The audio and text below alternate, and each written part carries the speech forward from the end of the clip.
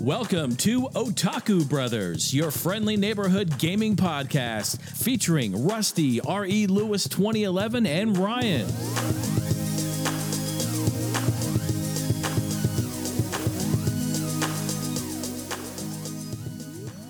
Hello, everyone, and welcome to episode 10 of Otaku Brothers.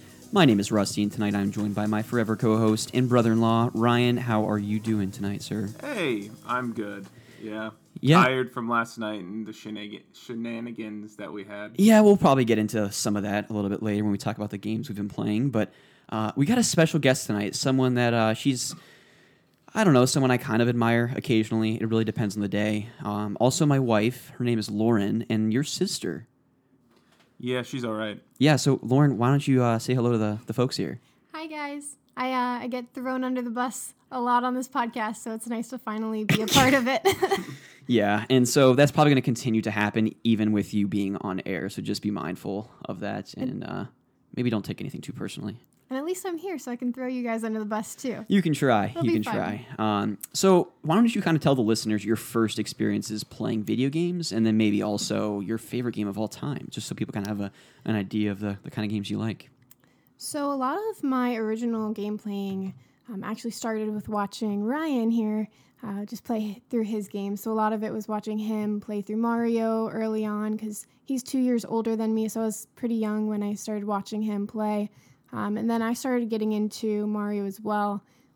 Our grandma actually always had an N64 at her place, so we would play the old-style Mario games. And that was just a lot of fun when we wanted to stay indoors and play with grandma, and it's one of my fondest memories of that. My favorite game of all time is Super Mario Sunshine, though. Yes. Just adorable, and the music is phenomenal. There's so many mini games. It's one that I can go back through, really every year and never get bored of. Mm-hmm. It's always a new challenge. I'm always finding different little shines, and yeah, I've never found all of the shines, but I know Ryan, I think, has, except for one, maybe? Yeah, there was just one that I didn't get. It was because of a freaking blue coin that I couldn't find in one of the hard worlds, so... That's rough. Yeah. So basically, if you haven't played Super Mario Sunshine, the premise of this game is Mario, Peach, and who's the other little guy who goes with them? Flood? Are you talking about the backpack? No, the little, mushroom guy. Toad, come on now. Toad. Okay, Toad goes with them, and they go to this little island, and when they're on Delfino the... Plaza. Yes. Isle Delfino, whatever it is, yeah. Yes, and so when they are on the plane going there, they watch this little introduction video, and they see this little, almost Mario in the background, but he's a shadow Mario. And this whole story starts to unfold, and basically Mario is framed for a crime, and so you're basically playing through and trying to right all of the wrongs and figure out what happened. But phenomenal game, but it's a little bit about me. Yeah, no, I think so. The Nintendo GameCube for you, and maybe even Ryan, is kind of like what the N64 was for me. You guys played it, but I think you guys really had a lot more playtime and experience playing the GameCube, whereas for me, it was always like getting the N64 growing up. And I was a very late GameCube owner, but wow. Ryan and I, we talked about it, and we're going to be doing an episode about it later on. That's actually the last topic we wanted to talk about with Pete last episode, which I might even want to backtrack here. So episode 9, if you haven't listened to it yet, had a lot of fun. We had Pete Dorr, YouTube legend, on the show, and current Twitch streamer. We had a lot of fun with him, and it's been really great getting the feedback that we have. Had a lot of old school YouTube people like Tim, a.k.a. Jumble Junkie, Comeback Kid, reaching out to me. They really enjoyed the show, and it had an old school all-gen gamers vibe. So I certainly very much appreciate the feedback there, and hopefully you got some new listeners that will stay on board for a while now. But back to you, Lauren. So favorite game, Super Mario Sunshine. What kind of other games would you say you enjoy as far as genres, whether it be platformers like Mario, shooters, RPGs? What kind of stuff do you like usually? So in college, I played a lot of first-person shooters. I played a lot of COD, and I had a little team that we would play pretty much every night after class. Halo, Ryan and I have gone through those on Legendary. That's a lot of fun. But my go-to now is games like Harvest Moon and ones that I can make little farms and have a little life, because it's nice after work just to have a stress-free game. I've been jumping around a lot with games recently. I started, Harry Potter, Lego, adventure. You and played that. Shantae, half Genie Hero or whatever on the PS4 for a while. I think I would have loved that when I was like 14, Mm-hmm. but now it gets a little Yeah. old real quick. But I can play a game for like 2 hours now, and then I get bored. So I'm trying to find one now that I just like What fall an in love amateur. with. Well, yeah. Some of them are a little too intense for me. Like Bloodborne, I don't know if I could do. No, I just don't think that's your type of game. Yeah, I love games that I can Have fun. yeah, Opposed first- to yell at. first-person shooters, because I think I would rage quit too many times with a game like Bloodborne. You see or- the stress that Ryan and Yeah. I go through. We've already got whites, gray hairs everywhere. Like, it's pretty bad. So That's you what I'm live striving vicariously for. through us when it comes to Yeah. From Software games. It's Yeah. fine. Yeah. I love watching you guys play, but it stresses me out if I play. So I just kind of sit back and play Pokemon, or I play Animal with Crossing. Mudkip or something, Yeah. Splash, Mhm. and watch you guys actually play the really difficult games. But Yeah. I just like to explore and adventure. Okay, very cool. Any games you're looking forward to in the future playing, or like what do you kind of? I guess we'll get into games we're playing right now, but I don't know, anything on the horizon that you want to play?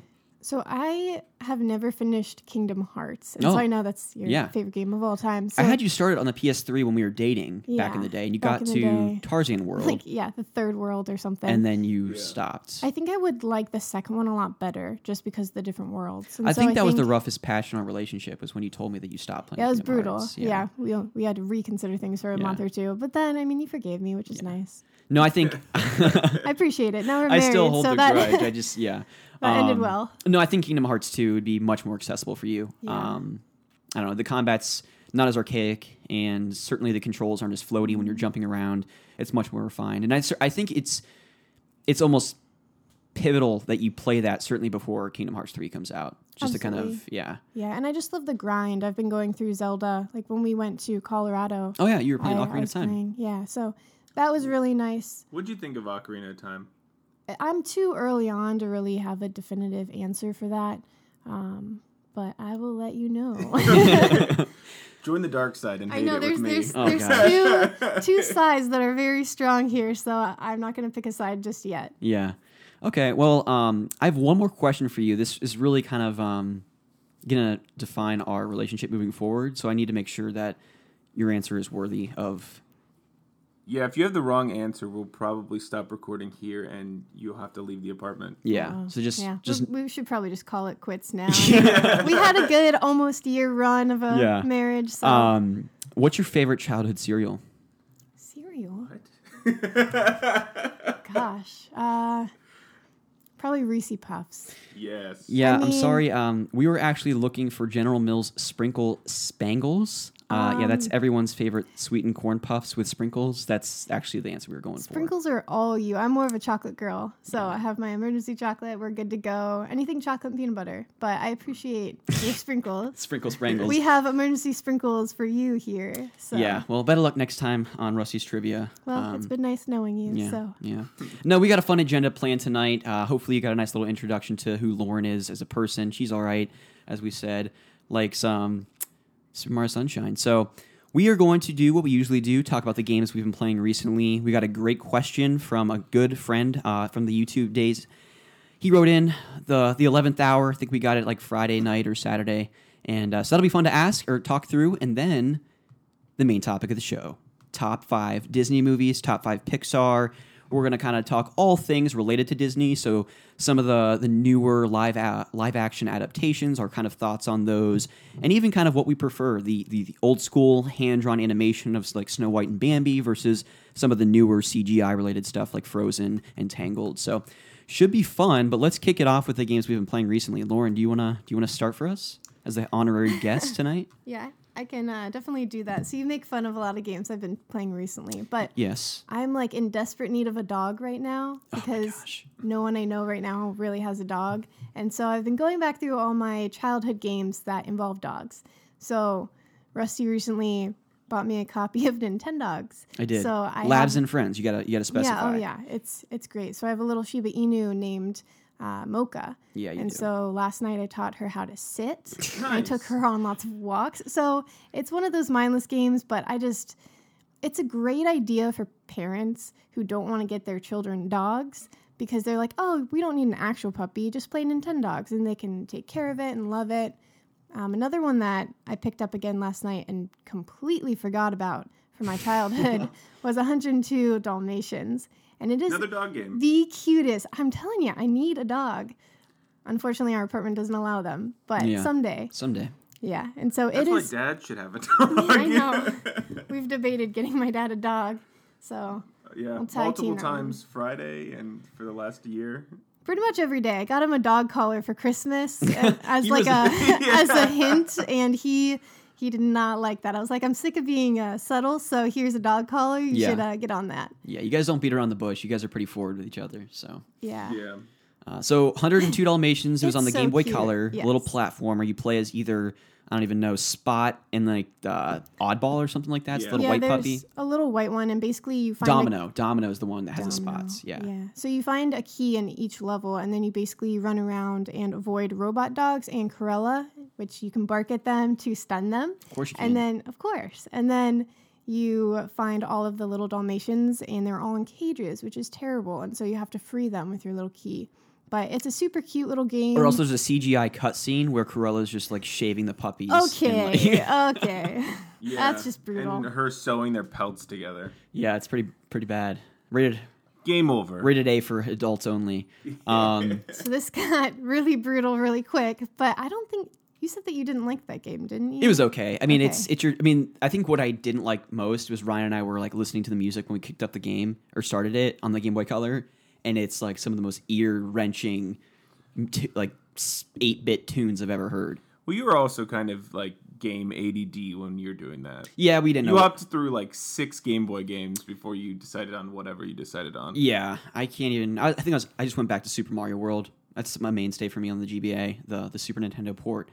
But what happened, Lauren? You kind of showcased this to me, and I just rolled my eyes because I thought it was funny and cute. But what happened when you paused the game? Okay, it's so cute. Instead of paused, saying like or being spelled, yeah, P-A-U-S-E-D. it's paw as in a dog paw, like PAWSED. And is that not the cutest thing? Is it really? It is, Yeah. and that That's just made my adorable. day. Yeah. What the heck is wrong with you? I- Do you not think that's adorable? I just had to give her crap. She's my wife. Yeah, well, I never realized that. It's easy. Yeah, I didn't either. It's really easy to give me a hard time, but I'll give it back. But Thanks, it's Hooked so on it's so cute, and Yeah. I didn't realize that until last night. But you also, the dog's name definitely is Domino, because when you reach a new level, it'll give you a code, and they're dominoes most of the time. Ah, Like So no, like numbers or what? the little domino. Yeah. yeah. So there's like a 3-symbol code to kind of reference in the game the. Yeah, I never realized To that progress either. the next level type of thing. Yeah, so if you quit the game because it's Game Boy, it doesn't have like a sequence or like a save thing, you can enter this code and you have like a paw print, you have a domino, and there's one other symbol. I think it's a dog dish. Okay. So you filter through this 3-symbol code, and it's like, say, domino, paw, dog dish, and it'll get you to like the last stage or somewhere in the sequence of Okay. stages. Cool. For Very either cool. the white dog or domino. Yeah. And so there's one other game. I don't know if you had in your notes or not. Did you? The one that you gave me. Yeah. Because there's a series of yeah. games that I really wanted you to get into because you kind of like puzzles and you really love Sudoku and things like that. So I thought a game that would be right up your alley was the Professor Layton games. Because for me, I would say about 2 years ago, I purged like 60% of my Nintendo DS collection. So I have the Dragon Quest games, Chrono Trigger, all my Pokemon games, and the Professor Layton games because to me, those are kind of like some of the definitive games from the system.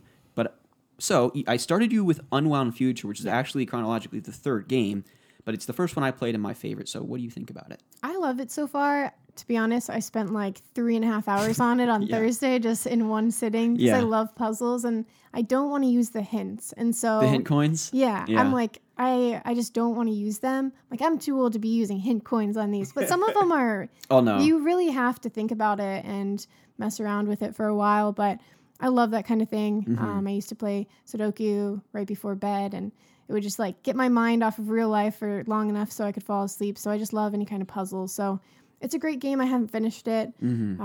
Like you can probably tell, I've been pretty ADD about gaming. Yeah. I switch around a lot when No, it's fun. I think But if you stick with it, you're I really going to enjoy it. I Yeah, mean, it's a really cute game. I love all the cutscenes too. they're beautiful. I mean, they really are. I mean, Mm-hmm. the way that they put together, it's almost like you're watching a movie on your DS. Yeah. And the characters are very likable. The music is really pretty amazing. So yeah, I'm glad you're liking it. Yeah. Good recommendation. I appreciate it. Yeah. So is that all this week? Yeah. All right. So Ryan, All 20. what have you been playing this week, man? So I've still been playing that Crush 'Em All game. It's like an RPG tap game.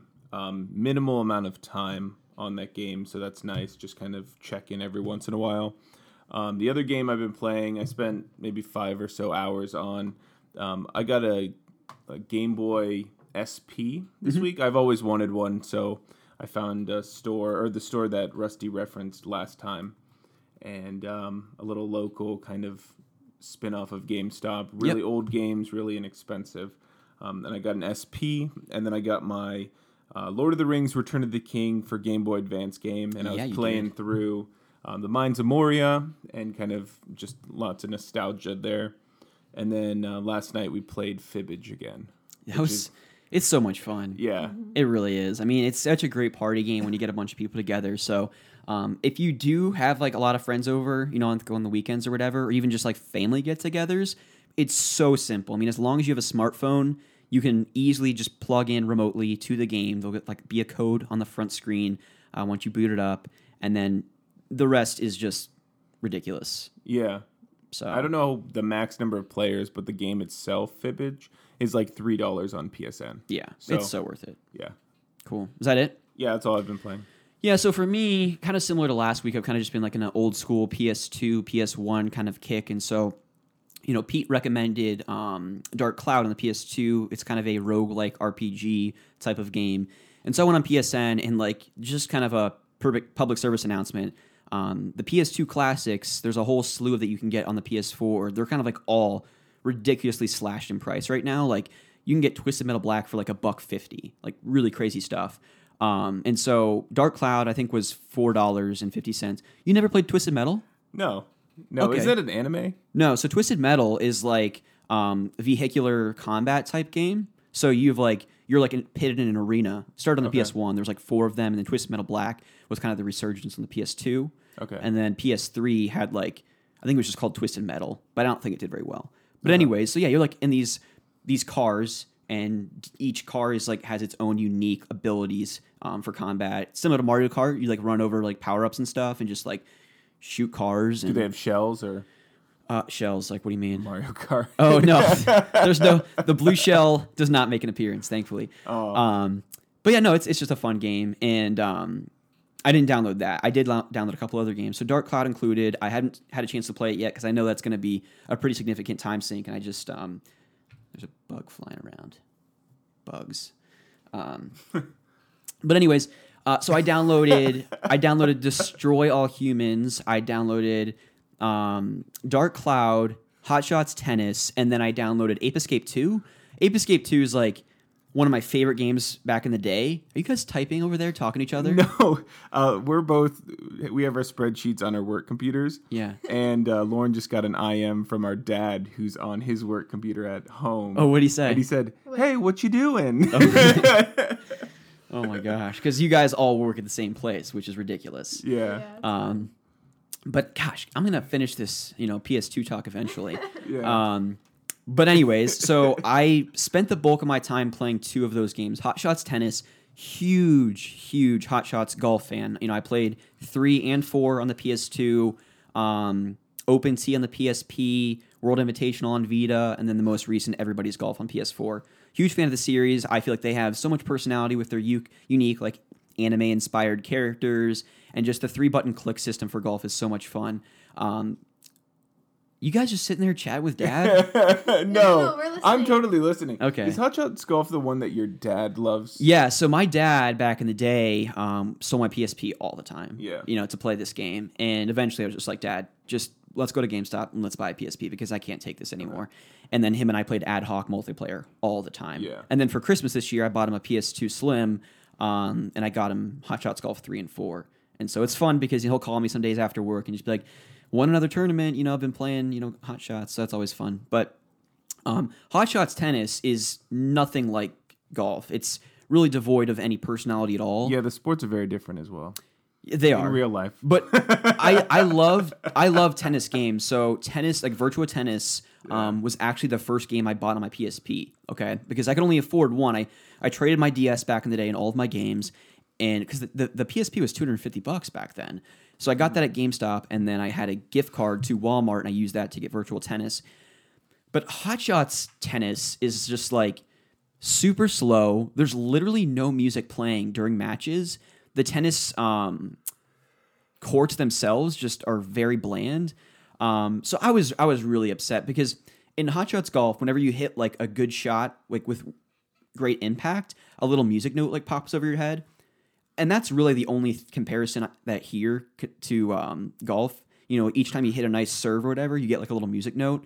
The characters look very much the same. It's, you know, you play characters in match play and you unlock them and stuff like that, which is nice. But again, with no music, I mean, the music in Hot Shots Golf is so peaceful. It really is what kind of makes the game as fun as it is.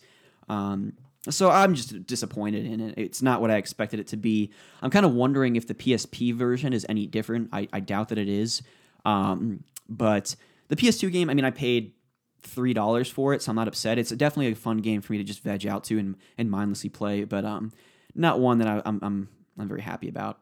The other game that I downloaded, of course, was a game that I loved growing up, so definitely not disappointed there, is Ape Escape 2.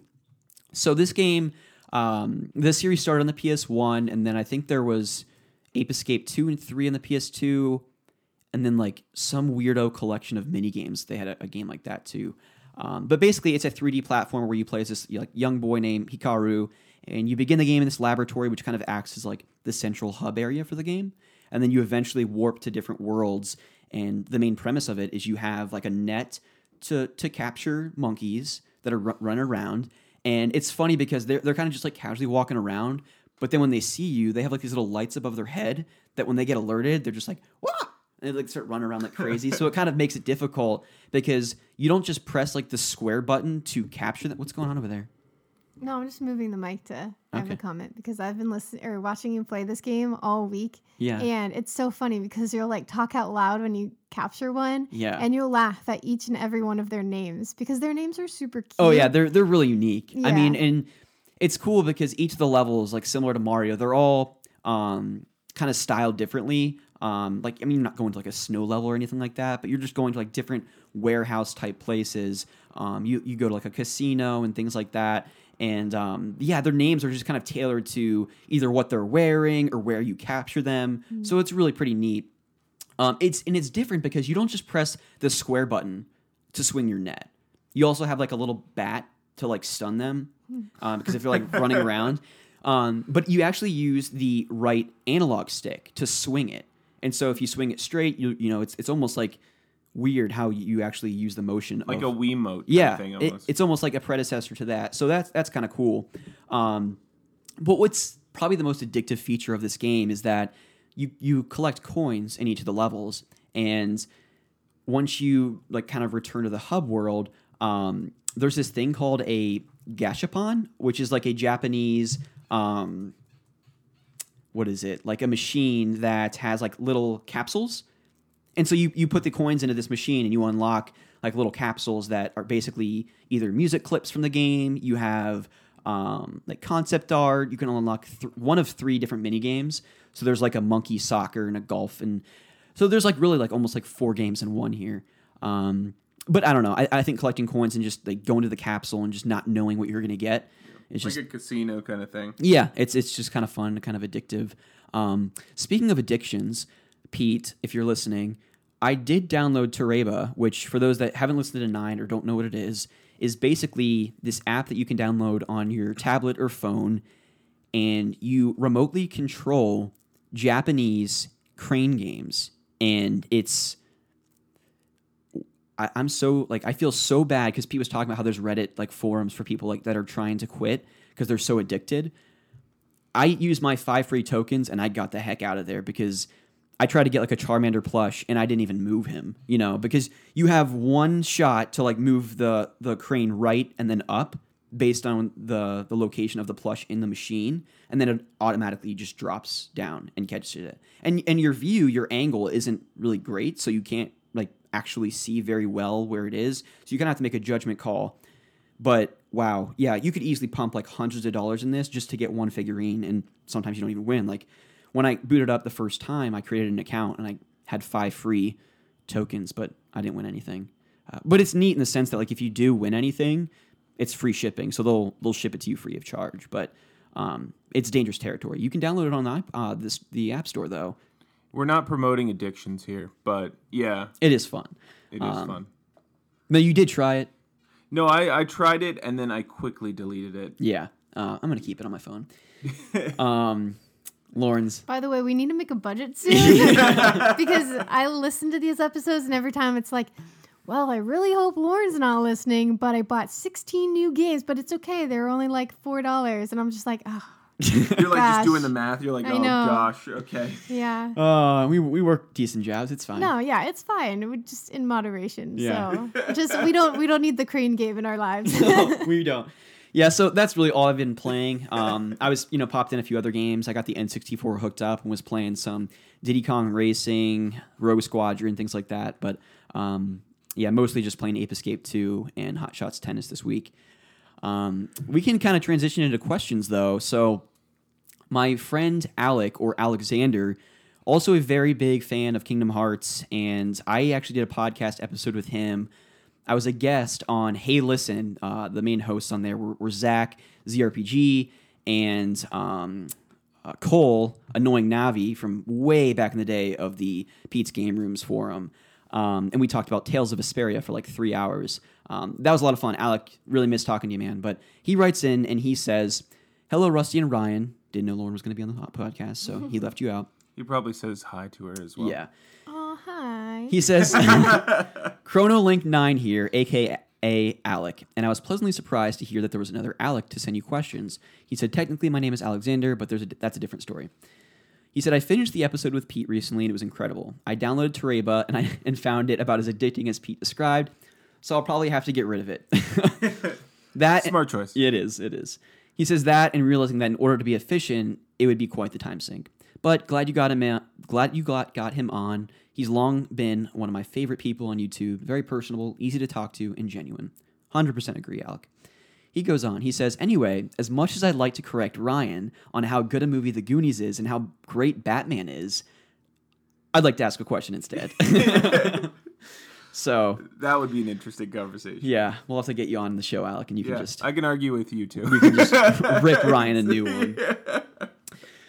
Okay, he goes on. He says, what are some games that lots of other people are way into that you will either outright hate or at least just don't get? Easy first answer for me is League of Legends. I've only ever played one MOBA, Heroes of the Storm, and the genre is just not for me. I lost friends in college to League, and the community, learning curve, and everything just does not interest me. It has great character designs and inspired really good cosplay, but meh. Another one for me is PUBG and other battle royale games. I've played Fortnite, and it's just a fun casual diversion, but not something I play very often nor binge for 10 hours. PUBG is a broken, buggy mess that just doesn't look fun, so I definitely do not get it. He said, I had another question about game soundtracks, but that could be a good episode topic in and of itself. I totally agree, Alec. I have more experience playing, JRPGs than Ryan, but even just like Pokemon and tons of other Zelda, Breath of the Wild. I mean, you've played some Zelda games, and we could honestly... we were going through songs last night, or Ben and you. Yeah, that was fun. We were kind of just like, I'd play a song, he'd play a song of some of our favorite video game soundtracks, but we will definitely do a dedicated show topic to that at some point. But he says, thanks for the awesome job, guys. Keep up the good work. Here's to many more podcasts in the future. So thanks, Alec, for the question. So he starts off, he's asking games that you just don't get or outright hate. So you guys want me to go first, or what do you guys want to do? Lauren, why don't you take it away? Yeah. All right. So I'm pretty open to most games. Most genres. I've played anything from Sims to Halo, Sudoku. Sports games, I really love Wii Tennis, bowling, all of that. But I'm a very squeamish person. So like the boxing games, I'm just not into that at all. And then another really gruesome game is Mortal Kombat. So I've never been a fan. I lived in a learning community for a couple of years in college, and everyone would just have tournaments. They just loved it. And I never got it. I mean, I've watched some of the deaths, and like I almost want to get sick every time. Mortal Kombat! Yeah. Are you getting... That's Street Fighter. Balls. Yeah. But yeah, Same concept. It is. I mean, Mortal Kombat and Street Fighter were the juggernaut rip out their spine fighting games back in the day. So yeah, I'll even give you this that. morning I watched some of like the gruesome deaths on YouTube, and I had to turn it off after like one because. Which is Wait, why were just- you watching gruesome deaths on YouTube? Well, no. I was looking up You which. search? I haven't watched one in like on this Mortal Kombat in like a year or two, and that's intentional because I'll like get sick. And so Okay. I was like, just so I remember how much I don't like this game, let me just refresh myself. And yeah, still don't like it. Some people love it, but I'm more of like a brawl person that we can go and have tournaments, but I mean, you're like Kirby and you fall off Skulls the are screen. getting crushed, and you're Yeah, not you going don't to see slice people's off intestines. someone's face, and yeah, so that's one I just don't get. But I'm also squeamish, so I think it's just meant for a different audience. Just Which is not weird to me, though, because Call of Duty can be pretty graphic as well. I mean, those games are rated M. World at Yeah. War, especially, I remember there being some like very graphic scenes in Yeah, those games. and I don't mind like shoot 'em up kind of games, but this is like let's saw their face off in slow motion. Yeah, like I mean, it's they're- definitely they take it to a whole level. It's just the slow motion of absurdity. like let's have a scene that almost plays out like a movie. Mm-hmm. But I'm fine with headshots and all of that. Really don't care. But yeah, this game in particular, I'm just not a huge fan of. That's fair. But most No, others, get I it. understand why people like the other ones. Boxing games, I'm just not a fan of boxing. So again, it comes from being super squeamish. No, that's a good choice. Okay, so I'll go ahead and kick off the question as well. And for me, it goes back to a series that I really haven't liked in a long time. And so I first played Grand Theft Auto 3 at a very young age, and probably younger than I should have, but I was raised by good parents, so it's fine. And my favorite Grand Theft Auto is most certainly Vice City. That game is just got 80s written all over it. The music's phenomenal. The lead character is great. The vehicles were just amazing. The radio stations, everything about that game I loved and adored. When Grand Theft Auto 4 came out, it was like a revolution. I didn't have a 360 at the time, but I remember going over to my buddy's house and watching him play it. And we weren't playing through the story. We were just running around town causing chaos, which is what Grand Theft Auto, is so fun. Back in the day, I enjoyed doing that as a kid. But See, I follow the speed limits. I'm No. very nice. No. I tried to start an Uber, but no one wanted to pay me. You and- stop at red lights, Yeah. actually.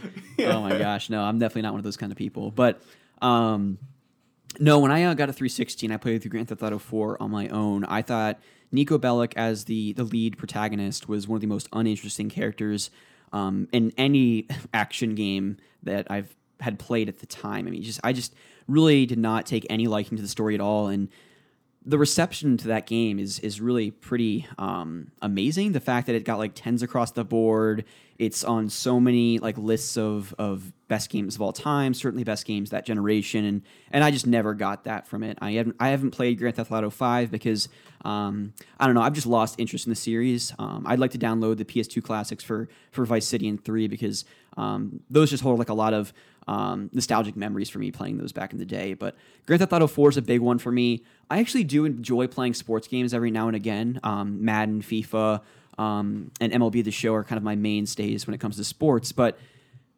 And I get that. I get the love of sports games. What I don't understand is that people are willing to pay $60 every year when really the only thing that might change is the roster.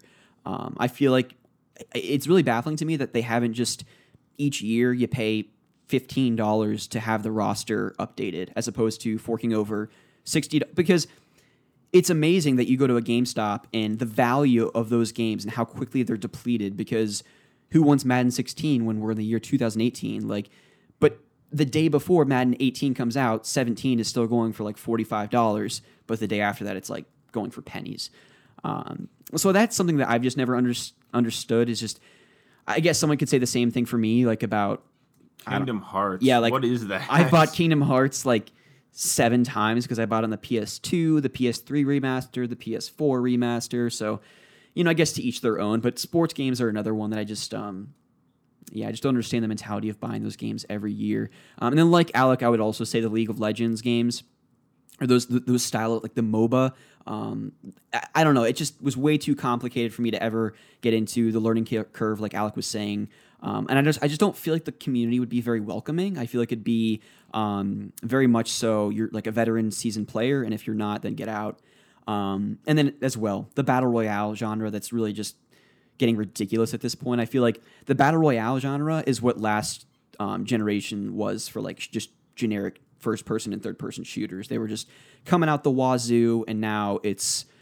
because I would say the PS2 GameCube era was like platformers, which I'm hoping that maybe the PS5 era, we return to that because I want more 3D platformers, as I have talked about endlessly on this podcast.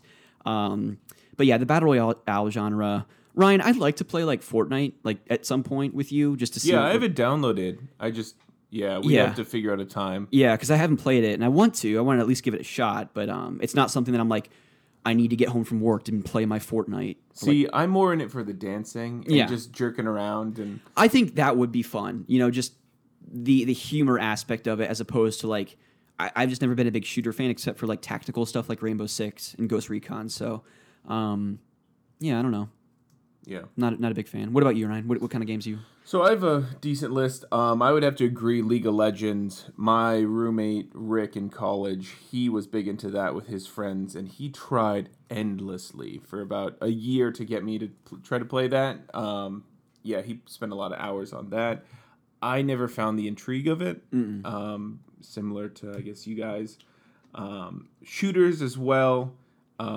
They're fun, but the amount of hours that people put in online for just doing matches, it's so repetitive. Like even Battlefront 2 online, that they changed it more to like a COD style almost, but with Jedi.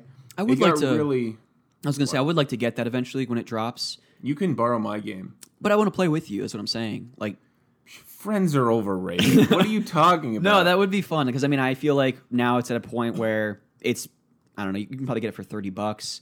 Yeah, like I think it's like 20 or so. Like I'd be willing to pay $60 to get like all the content that's come out at this point, which probably isn't much. But I don't know. I mean, certainly Battlefront 2 on the PS2 is the game I'd like to go to more often. But I think it'd be fun to pop in online for like a week. You and I just playing back and forth. Yeah, I'd be game to get back into it. They're also adding like General Grievous, General Kenobi, Anakin and stuff. So they're adding some more things. That'd be fun. I never understood dating simulators. Yeah. Or the intrigue of those. What is it? Doki Doki Literature Club. I would like to play through. I remember that game.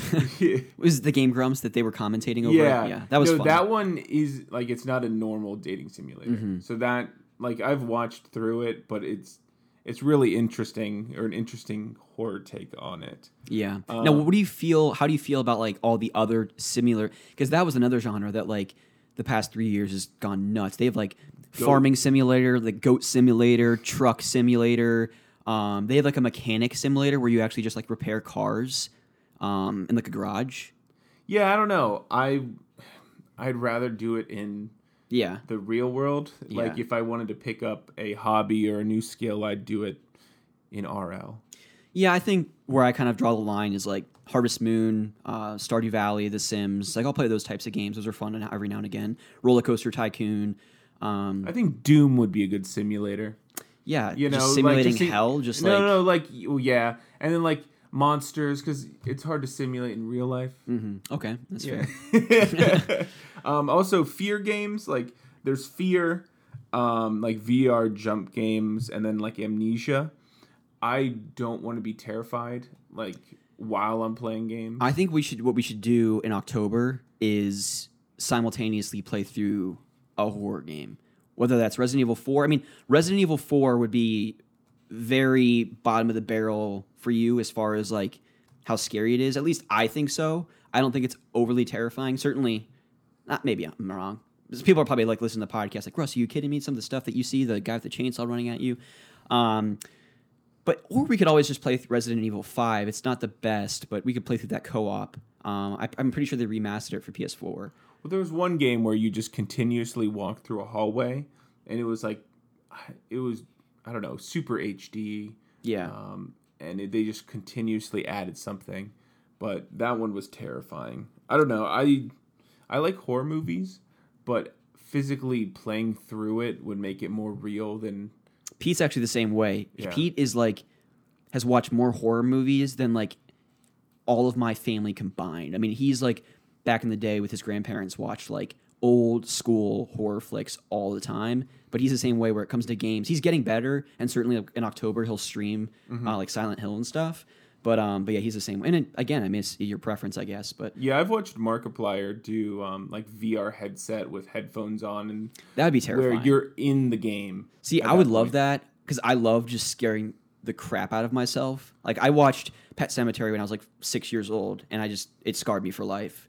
And I've loved it ever since. Yeah, no, but like my mom got me watching horror movies like when I was stupidly young, and so like I had nightmares about it for like freaking forever, and clowns, reoccurring nightmares. But yeah, Yeah. I think I'd end as like an empty husk of a human by the end of one of those games. So. we'll do it. Yeah. And then sports games. I never got the intrigue. Like, I enjoy doing sports and like activities, but playing like if it comes to like Mario Tennis, Mario Golf, those are fun. But like Maddens, FIFAs, and those, I never got the intrigue. We gotta play. There's a few games on the N64. So there's Wayne Gretzky's 3D hockey, which is like you basically can score a goal from anywhere on the ice. It's amazing. Matt would probably have a lot of fun with that too. Yeah. NFL Blitz, NBA Jam. There's a game on the N64 called NBA Showtime. It's like an NBC4 signature game or whatever. It's very similar to NBA Jam. I think you'd like. Because I think when Dad got me a GameCube game, it was like a Madden game. Yeah. Back in the day, and I was playing it with Dad, and he crushed me. Yeah. And that's not the reason I hate games, but those games. But I don't know. I never picking a play, running a play. It's Yeah, I mean, they're certainly for a particular crowd of people. I think you would like the NBA Street, NFL Street, FIFA Street games. I don't think they still make the street games. It's sad because the same people that made EA Sports big, they made that was the boot up screen every single time. I wasn't burping there, I promise. They also made the SSX Tricky games. Oh, okay. that you like, I wish so. they would make those. Yeah, Yeah. all right, we've talked along about Yeah, that's all I had on games my we list. don't like. Lauren's pretty quiet over there, so let's get to talking about the main topic of the show tonight. The reason why we wanted to have Lauren on, because she rivals me in my love of Disney and Pixar. So we kind of wanted to just talk about our top 5 movies for both Disney and Pixar. A couple caveats here. So these are our personal lists. If you don't see Bambi on our list, don't kill her mom. It's just, these are our lists, and we had to... Run into the forest. Yeah. Do you want to go into that, or? I don't know if they want to hear that. Okay. Yeah, your weirdo, like, little techno song. But, We might as well, because Yeah, there's going to you be can no tell it. contact. I don't know. We had a big techno phase, and like DEF CON 1 and all this like European, like hard style, jump style. And I don't know how delusional we were, but we were watching Bambi or something, and it was like, don't run into the forest, Bambi. And then we turned it into a techno song. So like the beat drop was the gunshot. So it was like it was like Bambi, don't go into the forest. Or no, not Bambi, but it was like, Mom, don't go into the forest. Dun dun dun dun dun dun dun dun. Like it was like we're really deranged people. Yeah. If you just hear this story, but I don't know. We just went It would be into a perfect place to drop the bass. I mean, that's what we were thinking, but yeah. I don't know. We had a really big techno. so now, phase. okay, so help paint the picture here. So are we, like, this was actually something that was produced by someone else? No. This We was- just created this in our like really deranged minds, and So you we- guys didn't, like, do this on the computer. It was more like your voices. Yeah, Okay. yeah. We just thought about it one day. Gosh, you and- guys are freaking screwed up. What if, like, child Bambi was talking to his mom, don't go into the forest, and then she went into the forest, got shot, and that shot was a bass drop to a techno song. And then what, like, Bambi puts on a pair of shades and a backwards hat and just starts, like, doing, dancing? Just like, jumping around, and yeah. If you guys haven't like heard of Jump Style, we learned that in high school, and Ryan actually got the Fat Pants, which they're like PHAT pants, and so they're like his has like neon aliens on them, and they're like giant pants, and it makes you look super cool if you do Jump Style in the dark. And it sounds weird, but that was like cool a really quotation marks. Or, what is it? Not quotation. Yeah, quotation marks. cool. Yeah. Oh my No, gosh. it was a lot of fun back in the high school Bunch days. of But that was nerds. like Was 6 it or 7 Melbourne years ago. Shuffle? Yeah, Yeah. Melbourne Shuffle. Yeah, it was a lot of fun, but that's our Bambi story. So, if you don't see Bambi on our list, it's still a great movie. Yeah. Don't kill off Yeah, we don't want the Bambi's hate mail. mom. But so other caveats here. Disney's bought pretty much ESPN. They've bought Marvel, Star Wars, everything. You're not going to see any of that kind of stuff on here. They bought ESPN? Yeah, ABC, they own everything. Really? Yeah. Yeah, so you're not going to see... I really like football as my number 5. Yeah, exactly. Stephen A. Smith is actually my number 1 Disney movie of all time. No, gosh, the guys can't stand the man. He's entertaining to watch. Is that but the really angry guy on Yeah. ESPN? Freaking hate that guy. Yeah, he's oh just- my gosh, he gets paid way too much to be angry. No. I could be angry and yell about nonsense with stupid points and get paid like half of what. Like I'll take $2 million to Calm be down, angry about nothing. Bruce Banner. Calm down. This is his interview right now for the angry position. And he's Yeah, getting riled up. Wow. Sports and things and balls and touchdowns and goals. Oh my gosh. So wow, let's kick off this episode or this topic with our top 5 Disney movies. Kind of what we're going to start with, and then we'll get into Pixar and some of the other topics that we have. So for me, I actually recorded a video on YouTube years ago talking about my top 10 Disney movies of all time. So I made some minor adjustments to that, but for the most part, it's pretty much the same. The top 5 is certainly the same. So I'm going to quickly talk about the back half of it, and then we'll each kind of talk about 5, then 4. We'll each kind of do like a round table here. So number 10, Lion King 2, Simba's Pride. One of the best directed-to-video movies that was ever made by Disney, in my opinion, my humble opinion, and one that I think is very underrated. There was some great music. All of the original voice actors reprised their roles, and it's overlooked. So if you haven't seen it, check it out. Emperor's New Groove coming in at 9. David Spade and John Goodman, I believe, doing the 2 characters. Amazing. Some of the best music and just a really fun and unique story. Little Mermaid at number 8. Say what you will, but the music's phenomenal. So was the animation. Mulan at 7. Again, music is absolutely incredible. Great story. Love it. Number 6 is a very old one that my sister and I still to this day absolutely adore. I think this came out 50s, 60s maybe. The Sword and the Stone.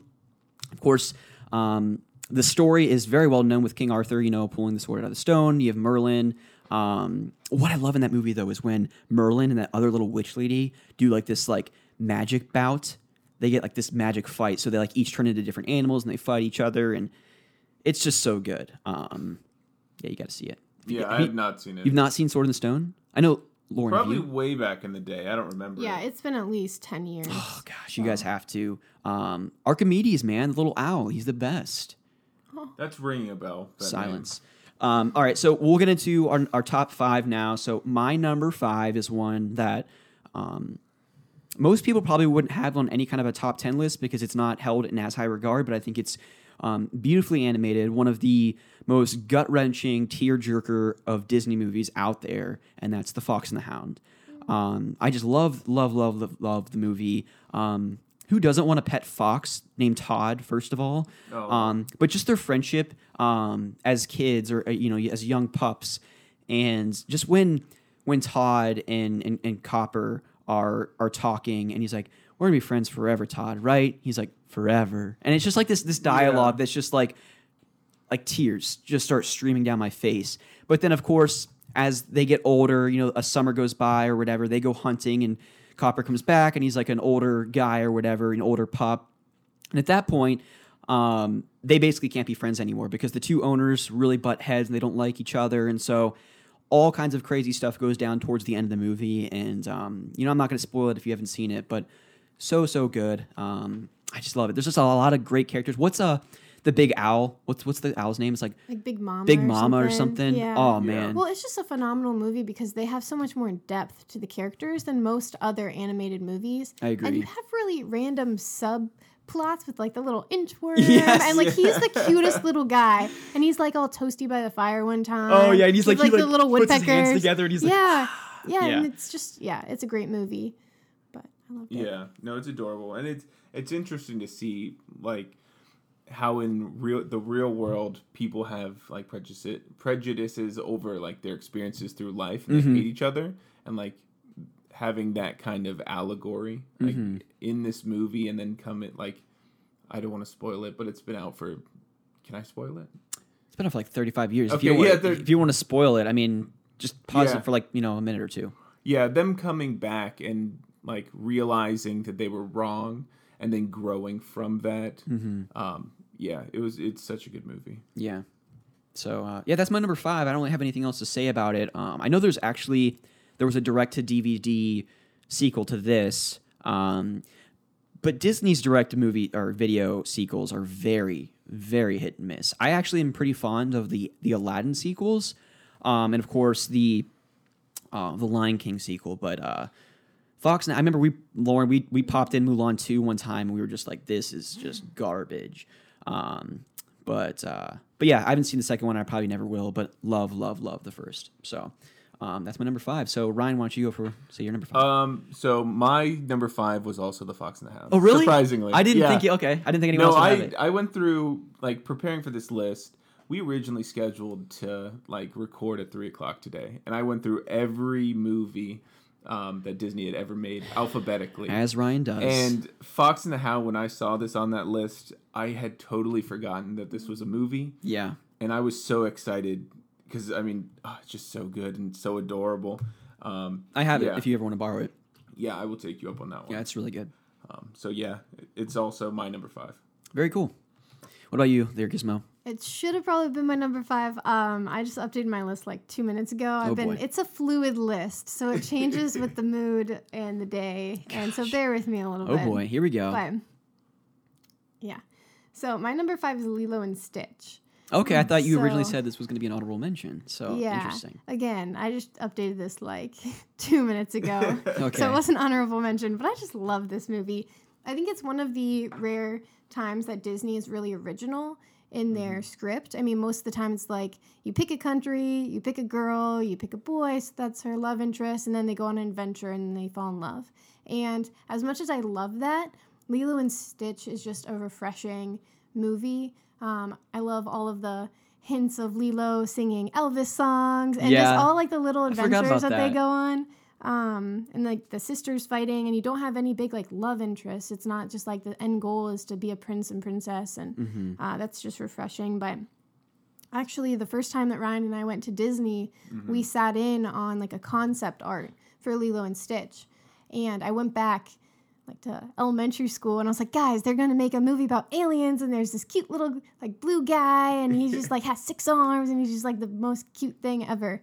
And they're like, Lauren, you're insane. Like, Disney's never going to make a movie about aliens. And like a year and a half later, it was out. And I was like, haha, isn't he cute? Like, isn't he just precious? Take like, that, Rachel. Yeah, but it's just a precious movie.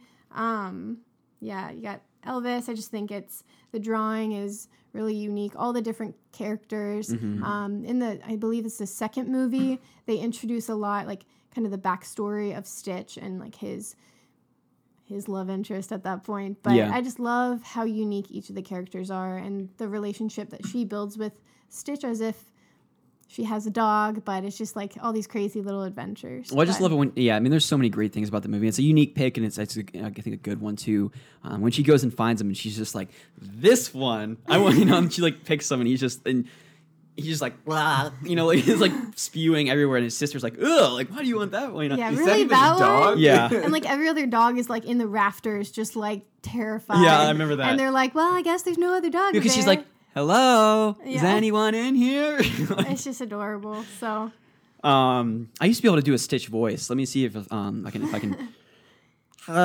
I'm Stitch. No, I can't do it anymore. I used to be able to do a really good Stitch voice. you have some other really good voices though. You've been working on. Yeah, I can do a Yoshi, Donald Duck. Oh yeah, you sang a Yoshi song for like 3 hours that one day because I was playing some kind of Yoshi game. Yeah, on I my think so. DS. Yeah, you're playing Woolly World or whatever. Yeah, so you like go around and you get different skins, and it's just like a Yoshi yarn world, which is right up my alley. Yoshi! Yeah, but he sang like a little song and From he Yoshi's story. Yeah. It's like,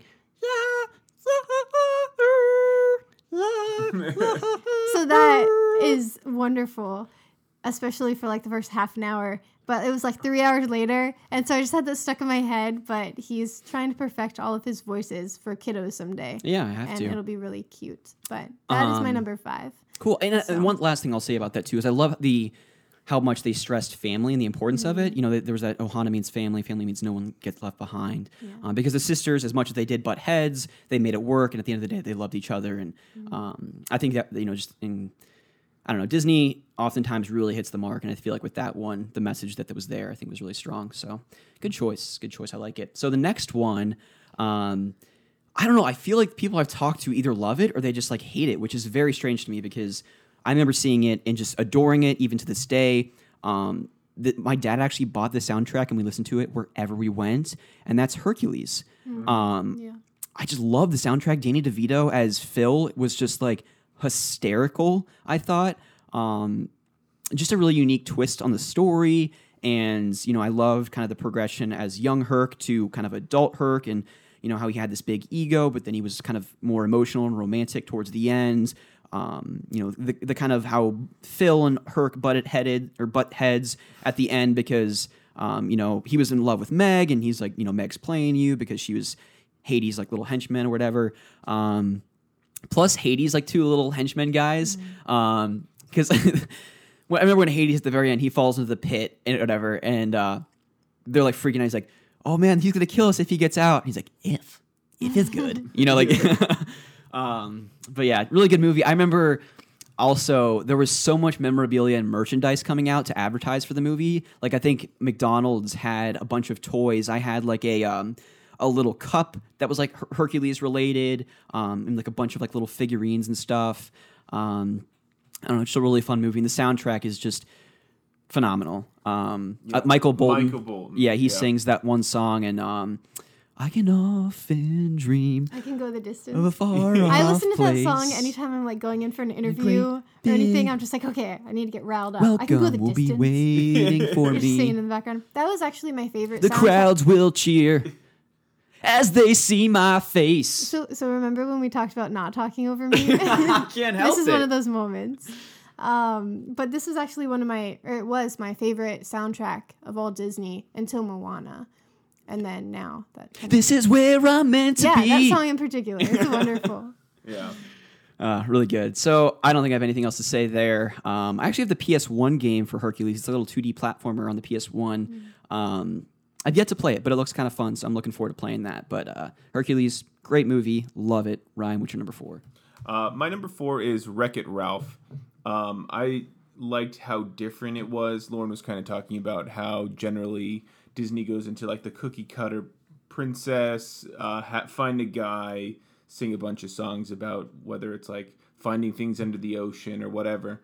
But this is kind of, I mean, it's really close to what a Pixar movie would look like. 100%. And they kind I of agree. cross over.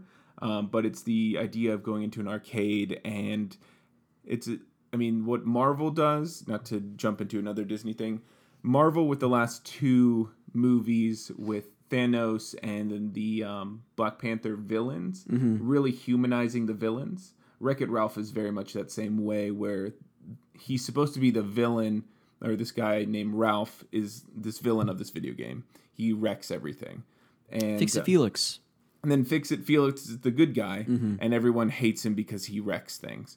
But really showing that he actually has some character, and they have like a villain's therapy session for like Bowser and Dr. like, Robotnik from Sonic. Yeah. That was so... I mean, I love the video game tie-in. I thought that was really unique. I think, it's hilarious, and I like the amount of sarcasm. And you said you weren't liking the Sarah Silverman. Yeah, voice so act. okay, I love the concept. I think it's absolutely perfectly set up. John C. Reilly is the Wreck-It Ralph guy. I think is great. Sarah Silverman, I like her as an actress. I loved her in School of Rock, but her voice as this young girl was just really like screeching in my ears, and I just didn't like it. I would have loved to have had. It would have made sense because it would have been crossing, DreamWorks and Disney. But little Margot and Despicable Me, the little girl with like the little pink bunny thing. I think her voice is just so perfect for a young girl, and I feel like Sarah Silverman's voice is just. It's not. I just didn't feel like it was a good fit. I personally liked the kind of whiny feel to the voice. Yeah, and to each their own. I mean, Yeah. I just didn't strike a chord with me. So Yeah, I mean, overall, having and the contrast in the game, it's something like Wreck-It Ralph, where it's just kind of like a platformer almost, and you fix stuff, versus this giant like HD game with these bugs and like a shooter, and then like all these games kind of getting mashed together, was pretty interesting. And then most of the newer movies for Disney are very sarcastic, and they have a very hidden layer of like adult humor, and I appreciated that.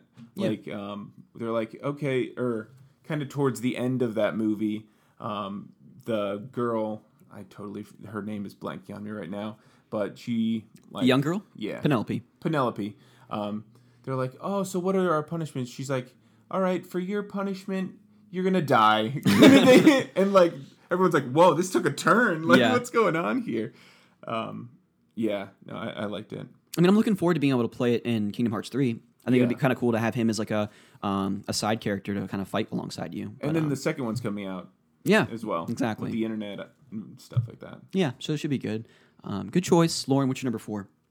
So going off of what Ryan had just touched on of underlying factor of adult humor, I really love Zootopia. So that's my number 4. That's a good choice. I actually didn't even think about adding that one. Yeah, so, I love it. Just like Lilo and Stitch, it's very refreshing. So there's a lot of adult jokes in this movie. So a lot of original Disney was very subtle. It was like something like some kind of symbol in the clouds. But this one's a lot more direct. Yeah. So spoilers, turn off the podcast or skip a minute or two if you haven't seen this movie, which I hope you you have should. a quote. I do. Good. So basically, in this movie, this little rabbit is going, this little bunny is going and joining the police force, and there's a fox, and everyone's like, oh my gosh, the fox is like a really bad person. Like, he's like a con artist, basically. Yeah, he basically is, and he's basically playing into the stereotypes that are around foxes, and she basically blackmails him into helping her because he has like all of these, he hasn't paid taxes on all of his current...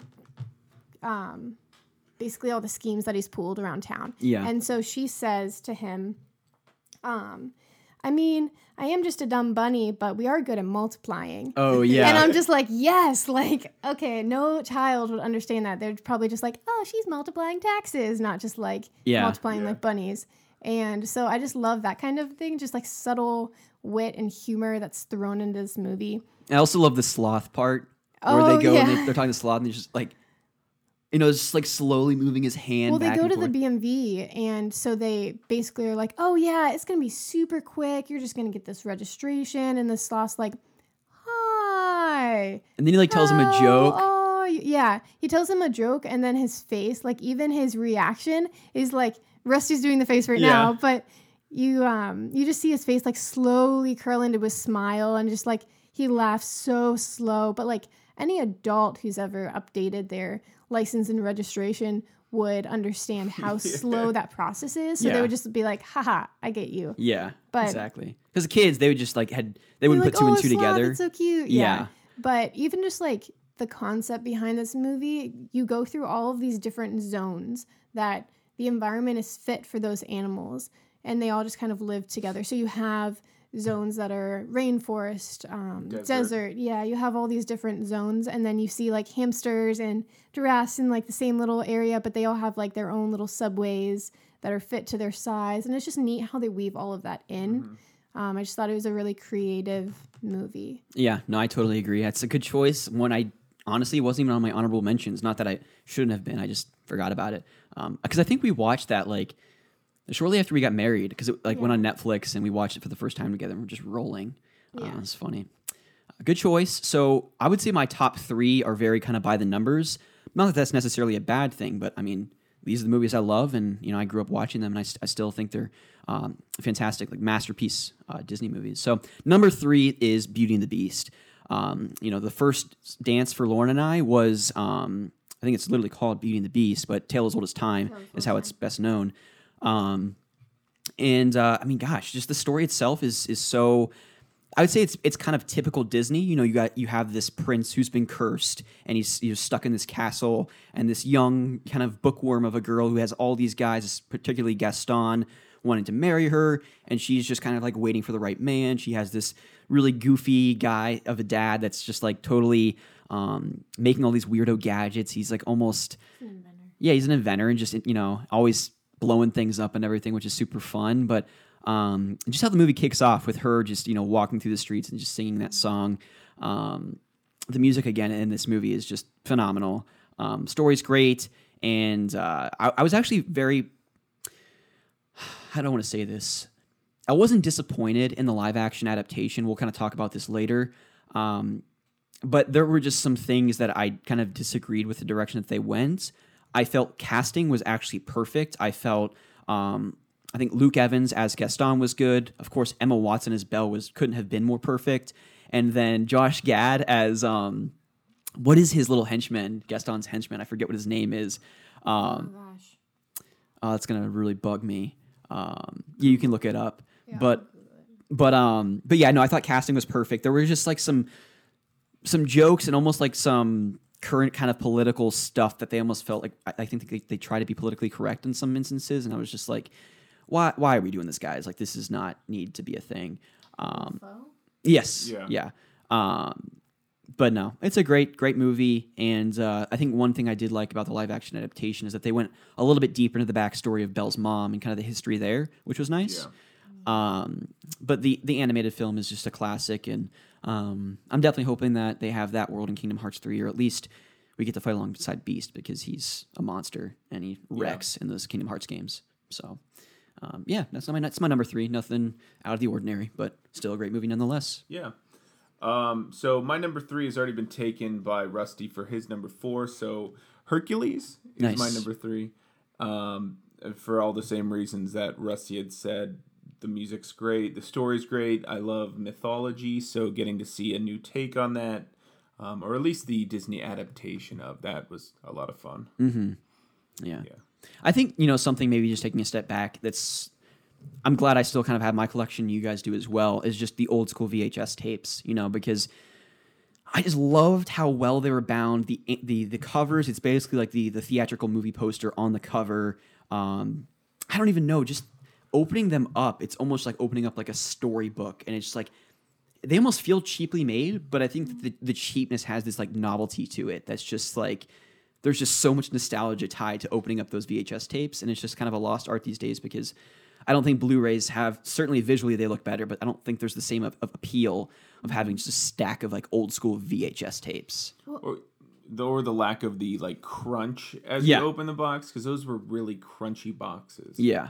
That and something, one of my gripes about Blu-ray is just it is crisper, but I do miss that like old drawing kind of style of you can see it being hand drawn. And like we watched Shrek the other night and I was like, okay, were the flowers always that clear? Because I feel like it used to be a lot duller, and that's fine that they want to update it. I mean, it looks great now, but there's something very nice and nostalgic about going back to the original graphics. So I'm glad we have some of those VHS, not that we can necessarily play them with our systems. Well, and that's the thing, like, once we get a house, I'd like to invest in, we already have like a kind of a dumbed down TV, but even like a old school CRT TV that I could play like my old retro consoles on, but also getting like a decent VHS player. We can probably find one either at a thrift shop or even like garage sales.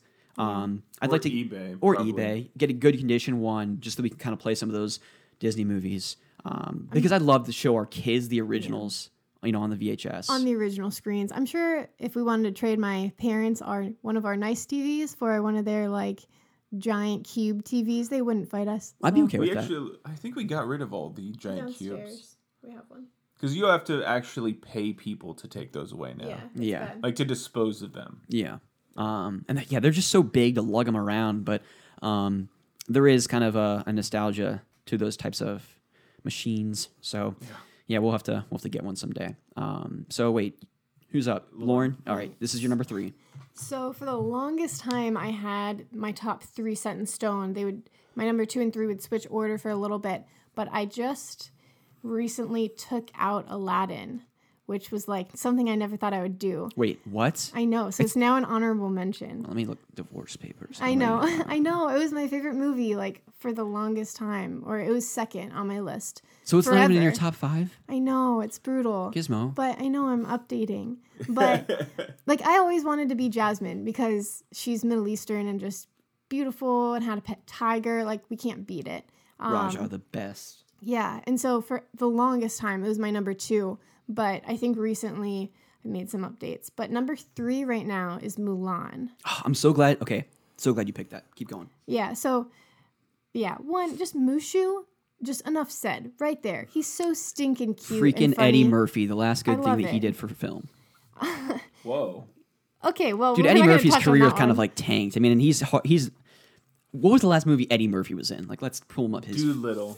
Probably. Dr. Doolittle. I'll give you that. The first That's one was after good. Mulan. Mulan was a 90 long time 97. ago. He was Shrek. I mean, he was Yeah, Donkey. he was Donkey. A donkey on the edge. Yeah, so he like as an animated voice actor, phenomenal. Yeah. But as an actual actor, I mean, like, was it Beverly Beverly Hills Hills Cop? Cop. That was like the last good movie I think he was in.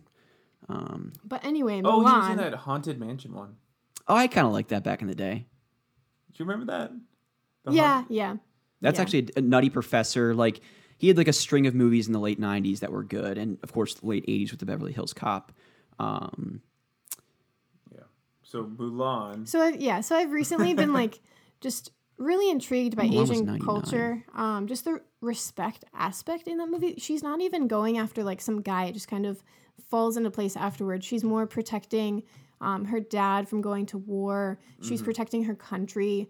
And it's, I think, one of the first movies where the female is like, you know, the warrior. She's saving herself. She's saving her country. It's not like, oh my gosh, I'm some like poor helpless girl. Please come save me, slay this dragon. It's like, no, I'm going to rise up and I'm going to fight. And I just really respect that. And they also have some great quotes. This one, I'm a quote person, so I apologize in advance. But this one is probably the most well-known. But it's, the flower that blooms in adversity is the most rare and beautiful of them all. And I just love that. And there's a quote from the emperor who's like, basically... Yeah, I was. If you were going to say that, yeah, I was you can going say to. it. It was what's his face? It's the emperor Hun. to... we went Who's the different guy? ways. Her love interest.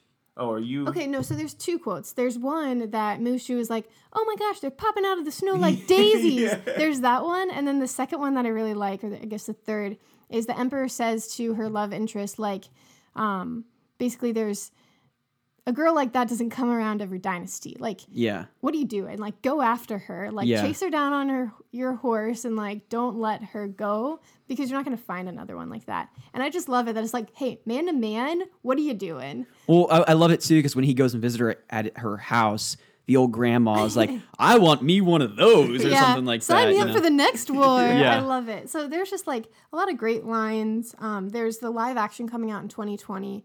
So I think they're starting to release some of those, like the cast list for that. But I'm really interested to see what they'll do with that. But we're going into live action later. But that's my number 3. No, What was it's a the good choice. main Hun's name?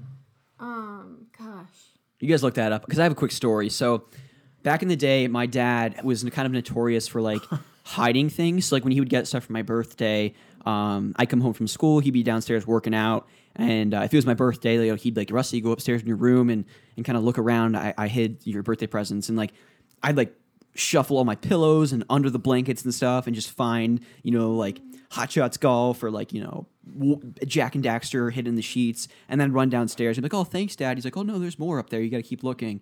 So he was kind of notorious for that.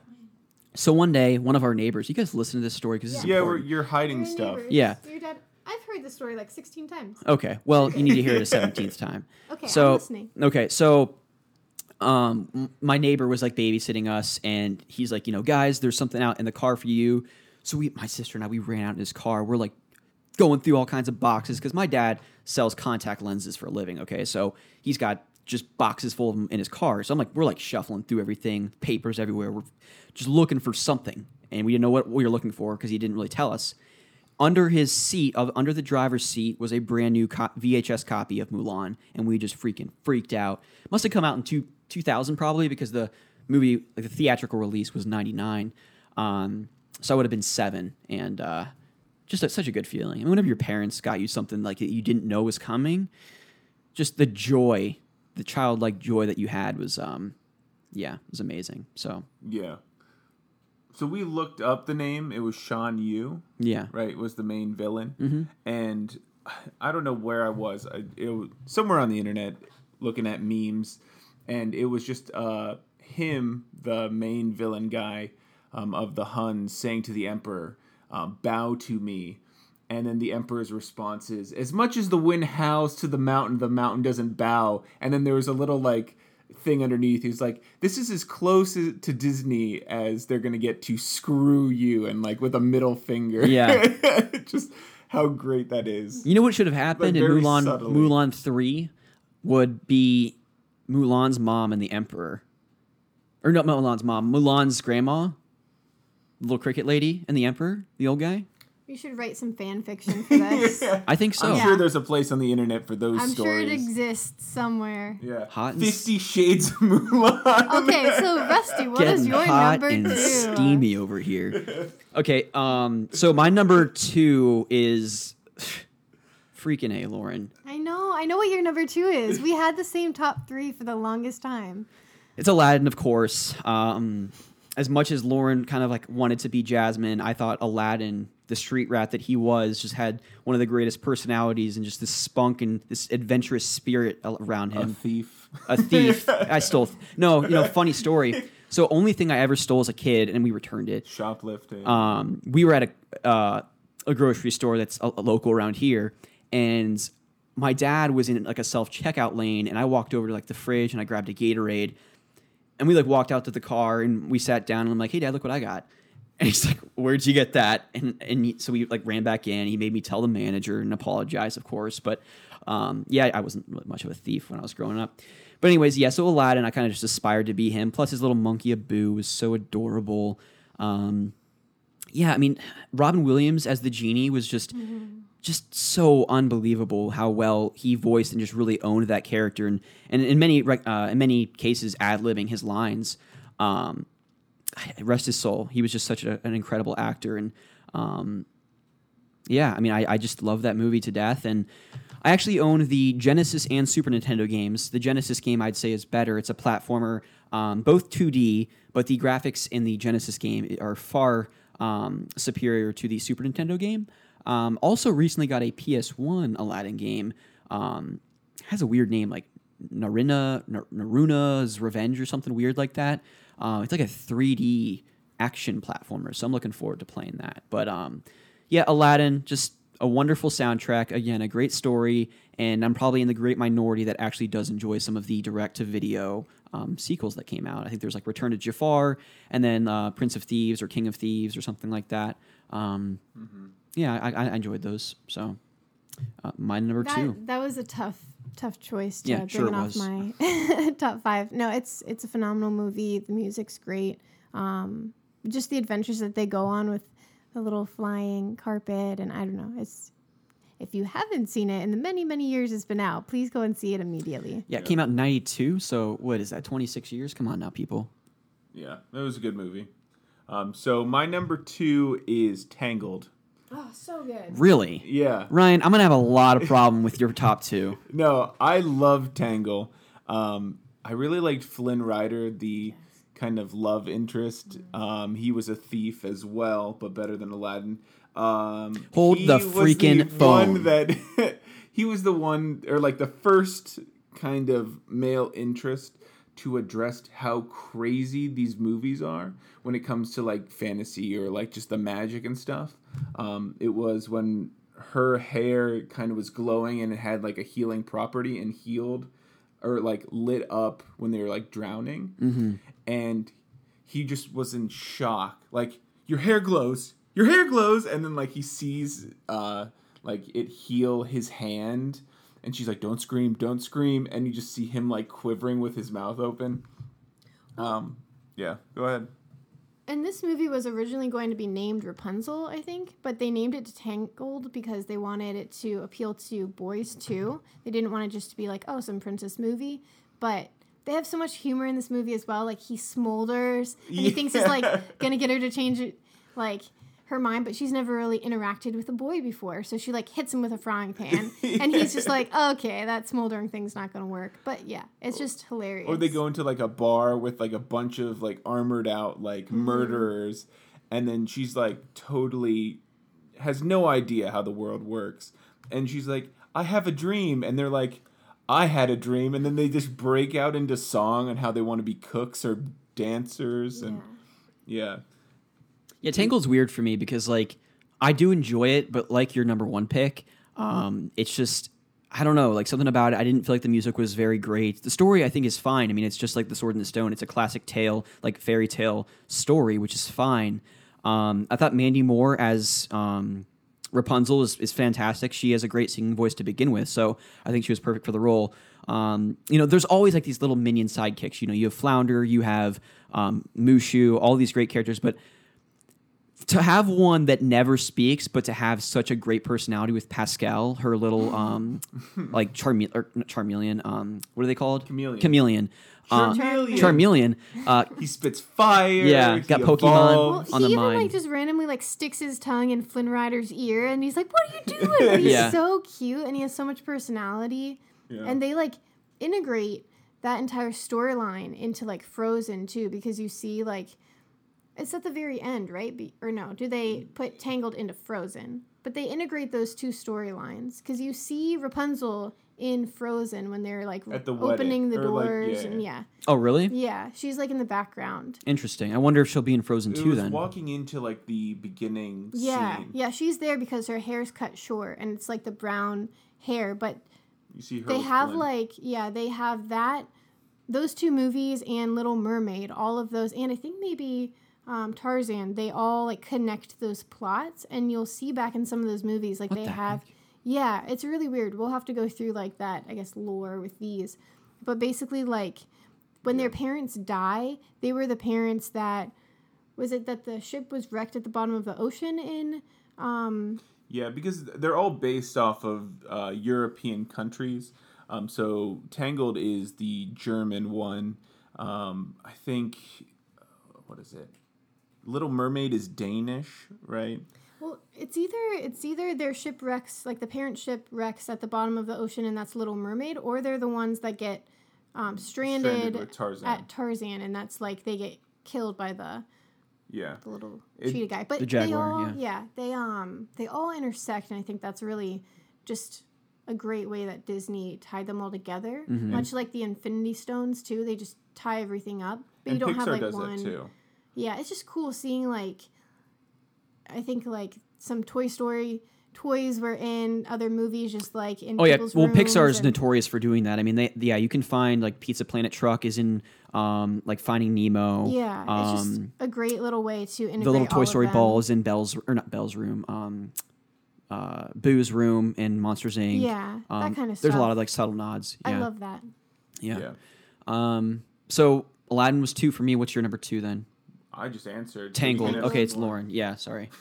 You just tune out my entire number 2, man. Dude, just like when you were talking about your top 5 Pokemon, I was like, we're on number 5 still? No, I'm Yeah. on number 2, man. Well, yeah. Yeah, go ahead, Lauren. So for the longest time, this was my number 3, but again, it's fluid. So this is my number 2. It's Beauty and the Beast. Okay. So we've already kind of touched on this, but like Rusty said, it was our wedding song, like our first dance. It was Tale as Old as Time. I think just the character development is just beautiful. And I just love that Belle's just doing her thing, reading her books, just like overtaken by the floor to ceiling library, and just sees so much depth to the Beast that she's like, I don't need a guy who eats like 12 dozen eggs a day raw. Like, I don't care about how much muscle you have. I care about your heart. And she sees like, she's so patient with the Beast and like how he's growing and like learning to interact. I think it's a beautiful story.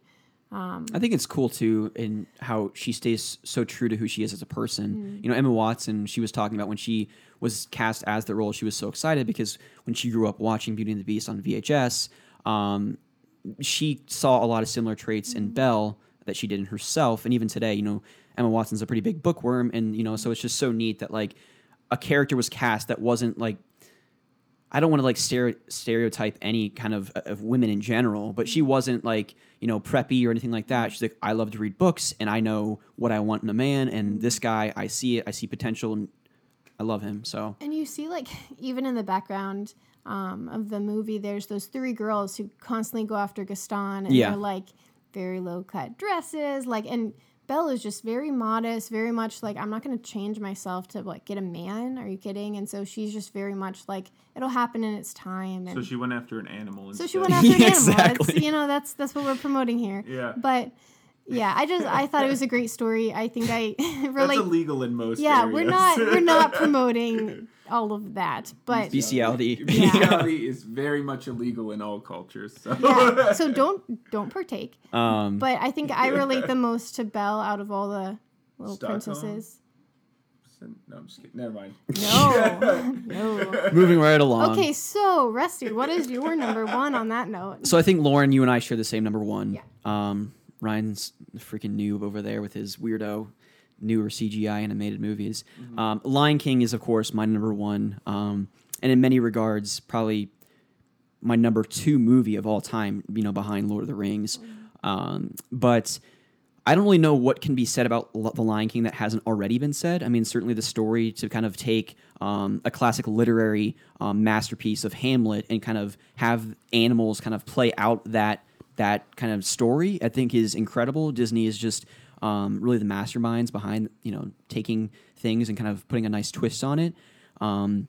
Just a wonderful story of kind of redemption and justice, with Simba coming back to kind of right the wrong that Scar kind of caused early on in the movie. And one quick story that I want to talk about, again, if you haven't seen Lion King, I expect most people have, so I don't really need to dig into the story itself. But one story, so my sister and I were absolutely obsessed with the film growing up. I can't recall like a specific moment when I sat down with my parents and, we watched it. Just know that I watched it dozens and dozens of times, probably almost every day, with my sister. So I was 5. My sister's, I think 18 months older than I am, something like 22 months, something like that. Well, she's a little bit older. So we were at the top of our staircase, and we were reenacting the scene between Mufasa and Scar when Scar, of course, kicks Mufasa off of the cliff, essentially. And so, fortunately for me, I was Mufasa, and you know how Scar whispers in his ears, he's like, "Long live the king," and then he tosses him off. So I told my sister, I will admit, to gently push me. She shoved me, whether she chooses to admit it or not, and I tumbled down the stairs and I broke my collarbone. So my parents, of course, didn't know at the time that I broke a bone because I was like just a young kid falling down the stairs. Anyone's going to cry. But I slept in like our guest room for the night. We had a water bed in there, and they were kind of hoping that would kind of ease the pain, just relaxing. And I was crying all night, so my dad took me to the emergency room at like 1 or 2 o'clock, and I got like this little sling, and I remember getting a little bag of Cheetos out of the vending machine, and then I went home, and that was the day that we got Cartoon Network installed into our cable, because like back then, you could only get like particular channels. It wasn't so much the package deals that you have today, the luxury that we have.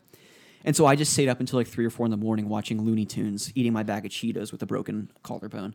So at the end of the day, who really won, Sarah? But yeah, so I love Lion King, and that's really all I need to say about that.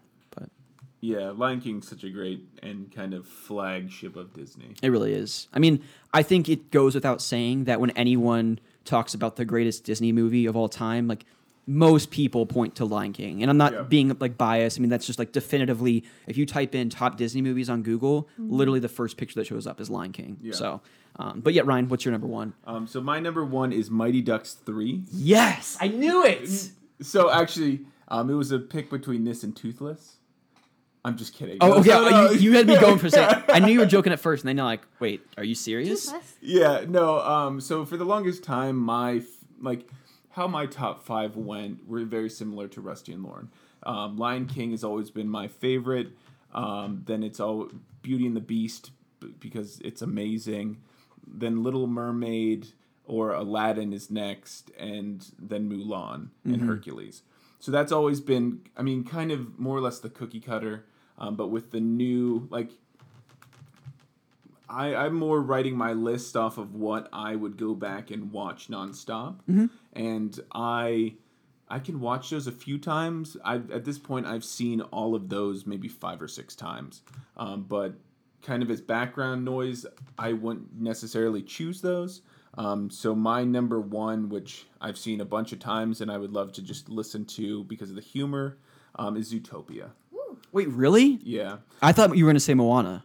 No, Moana, I love the soundtrack.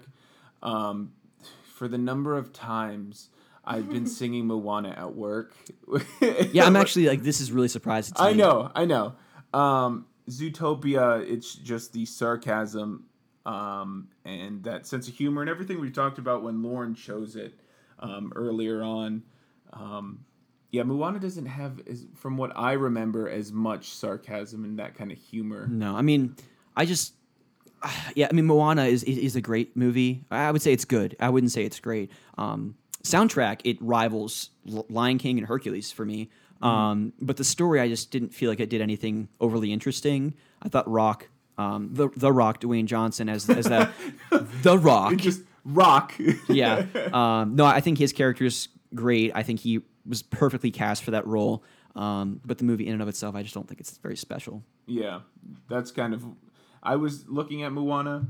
I heard Coco was amazing as well. And it's on Netflix. I do want to see that. I do want to watch it. So I'm sure that would be up there in my list. But as of now, Zootopia is my number one. I like it. That's a good pick. And really then, funny. As I said earlier, my normal top 5 for like including the more nostalgic Disney princess movies is as listed previously. Yeah, so. That makes sense. Lauren, what's your number one? I mean, you said it's The Lion King, but anything else you want to talk about? So I don't really have, like we had discussed earlier today, I don't really have a distinct memory of my first time watching Lion King, but I remember Ryan and I, 20 years ago, we built a little like fort down in the basement under the steps. So like our basement have these creaky steps and then it's empty underneath because it's an unfinished basement. And so we built like a pillow fort and we would just we set up like a little TV there and we would just watch Disney movies. Yeah. And that's like the first time, I'm sure it wasn't the first time I saw Lion King, but that was the first time you have a vivid recollection. Yeah. And so we would eat snacks down there. Mom and Dad were super chill. They would stay upstairs and let us watch our Disney movies in this cool little fort. And we drew on the stairs. Yeah, those drawings are still there. So as we grew up, we could reach different steps and you can see our drawings on different steps then. That's pretty cool. And it was just it's so nice in that regard having an unfinished basement because you have all of those little memories. Yeah. Granted, now they converted it from a pillow fort to storage for sleeping bags and stuff. But we don't really go into the stairs that often now. Yeah, that'd be weird. But it was great at the time, our own little game zone. But again, I'm just in love with all the quotes in this movie. Rafiki in general is just phenomenal, and how goofy Past he can't is. hurt, yes, but the way I see it, you can either learn from it or run from it. Simba. No, Rafiki is great. He's like a little Yoda, a little monkey Yoda. Yeah, it's just, Rusty pretty much hit the nail on the head with his description of it. But my only real story with this one is for Rusty's 22nd birthday. Oh, yes. I spent all of this time doing an oil painting for him, and it was when and then I smashed it on my knee. Yeah, I'll tell that story. But it was a painting of Simba, Timon and Pumbaa when they were when Simba was a teenager walking across that log. That transformation in the kind of when they were singing at Hakuna Matata. So it's the green version of that. But it was a lot of fun to paint, and then I was so anxious to give it to him that we were on one of our first dates, and I disregarded most of the things he said because I was okay, well, as soon as we can get to Ryan so I can give you this painting, that's what we're doing. And so I still have it on video, but he doesn't know what to do and just freaks out, and it was great. Yeah, well, because we were at Tim Hortons and we sat down, we got hot chocolate or coffee or whatever, and we didn't sit down for more than 5 minutes. You're all right, you ready to go back? And I'm just I was checking my phone constantly. I was the rudest person. Yeah, but I was checking wow, a dumb phone, you're a so it's not he hated me. But I was so excited to give it to him because I was working on it for 5-6 months. Yeah, no, it's perfect. We'll definitely have to perfect it. Put it in our house someday, get it framed. But it was a lot of fun, and that ended up being the screen saver on his computer, except for when they were little baby Simba. Yeah, And so it was a lot of fun. But just so many good memories around Lion King. It's the cliche pick, but it's forever and always It's the right best. pick is what it is. Yeah. The right pick. Yeah. Do we want to go through honorable mentions? You guys touched on most of my honorable mentions. Yeah. So I'll just quickly run down the list. Rescuers Down Under, great. Both of them I feel like are really fun movies. Oliver and Company, kind of like maybe the black sheep of Disney. I feel like not many people talk about it, or certainly not very highly of it. Excuse me, but I do really love that movie. And then one that was actually on my list originally when I made my YouTube video was the Aristocats. Everybody wants to be a cat. No, they're just like the really jazzy music. I still want to be a cat. Don't we all though? But no, I think like No. No, we're not going there. no, I just think there's like a really great jazzy overtone to all those movies. Holy moly, I can't believe I didn't even think about this. 101 Dalmatians. Yeah. Yeah. I'm surprised I kind of thought or forgot about that one. Is Lady and the Tramp too? Yeah, Lady and the Tramp's really There's good. so many good ones. Yeah. I mean, It's tough to include. I mean, this is our top. You guys did 5, so it would have been super hard for you guys, I'm sure. yeah. Yeah. And going through the list, I was like the full list of all of them. I was surprised. Yeah. Like I'm like, how the heck am I going to narrow this down? I mean, it's like you forgot about Fox and the Hound, and that was your Yeah. number 5, number 4. Number 5. Yeah. So I mean, it's like it's really tough because there are just so many and so many really really good ones. Mm-hmm. But yeah, those are my honorable mentions. So you guys can either or go. So I had Beauty and the Beast. Obviously for that one, Big Hero 6. That's a cool one. Great I movie. really love that one. Yep. It's a really depressing movie, like with the brother, everything that develops with him, but definitely a good one to see. Yeah, it was an interesting take. Nanobots, just the cool technology and portals and stuff. I really liked Bolt as well. So that's my last honorable mention because you guys touched on everything else. It's also your lifelong dream to get me to actually watch it. Yeah, we've had a long-standing date night planned to watch this movie because I'm like, the hamster in this movie is Well, to as soon die as Pete for. retires from Twitch, Snap his neck. I'll snap his neck. Like, this hamster is the cutest thing. Yeah. And Bold is just a great movie. And every time we like have this date set, like, okay, tonight's the night we're gonna watch this movie. He's like, I'm tired. Or Pete's streaming, and I'm like, this Freaking Pete. yeah, If man. you've he's- seen This Is Us, like, I'm calling marriage on this one. Yeah. And marriage takes priority, so it's a good one. But yeah, trump card. Bolt is. I'm just amazing. glad. Okay, so if you would have ever told me that, like, during our first initial conversations and dates, that like Cars was one of your favorite Disney movies, I literally would have walked up and like just left. That's terrible. It's a terrible movie. I cannot believe that they've made 3 of them in the span of time that, like, it's baffling to me that they made 3 Cars movies before they made a second Incredibles movie. Yeah. Like Yeah. that really hurts. I can't believe that.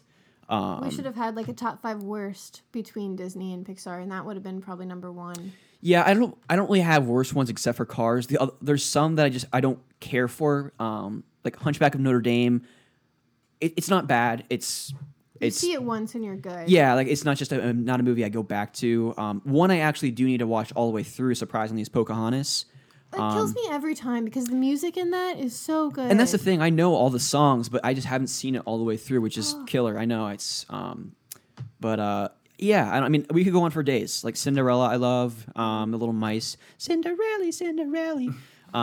But we won't sing the entire podcast, I promise. Yeah, I Thanks, can't help- Rusty. I We can't, could. dude. I mean, we're talking about I enjoy Disney. it. You got to break out in song. It's just Yeah. how it happens. I still have a few more. Oh, go for it, man. Yeah, sorry. So after Bolt is Mulan. Yep. For all the same reasons that Lauren talked about. Tarzan is another one. Phil Collins, great. Yeah. And then Emperor's New Groove. Mm-hmm. A lot of good humor in there. Lion King, and then Moana. Okay, good picks. Lauren, did you have any more? No, that was it.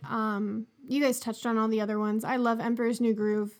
Just the fact that he narrates it all and he's like, you wouldn't believe it, but this is me, and I'll tell you the story of how I got here. I just love that movie. My groove. Yeah, it was just such a cute movie for its time too. It was so different from anything else we'd seen. I just remember as a kid growing up when that came out too, like all of my friends were just walking around saying like "Booyah," because that's like what he always says, like when he walks in or whatever. Booyah! Yeah. Yeah, no, that's all I had, but just so many great movies. I love Disney, and I feel like it shapes a lot of people's childhood, so we're definitely going to have to raise the future kiddos on Disney movies.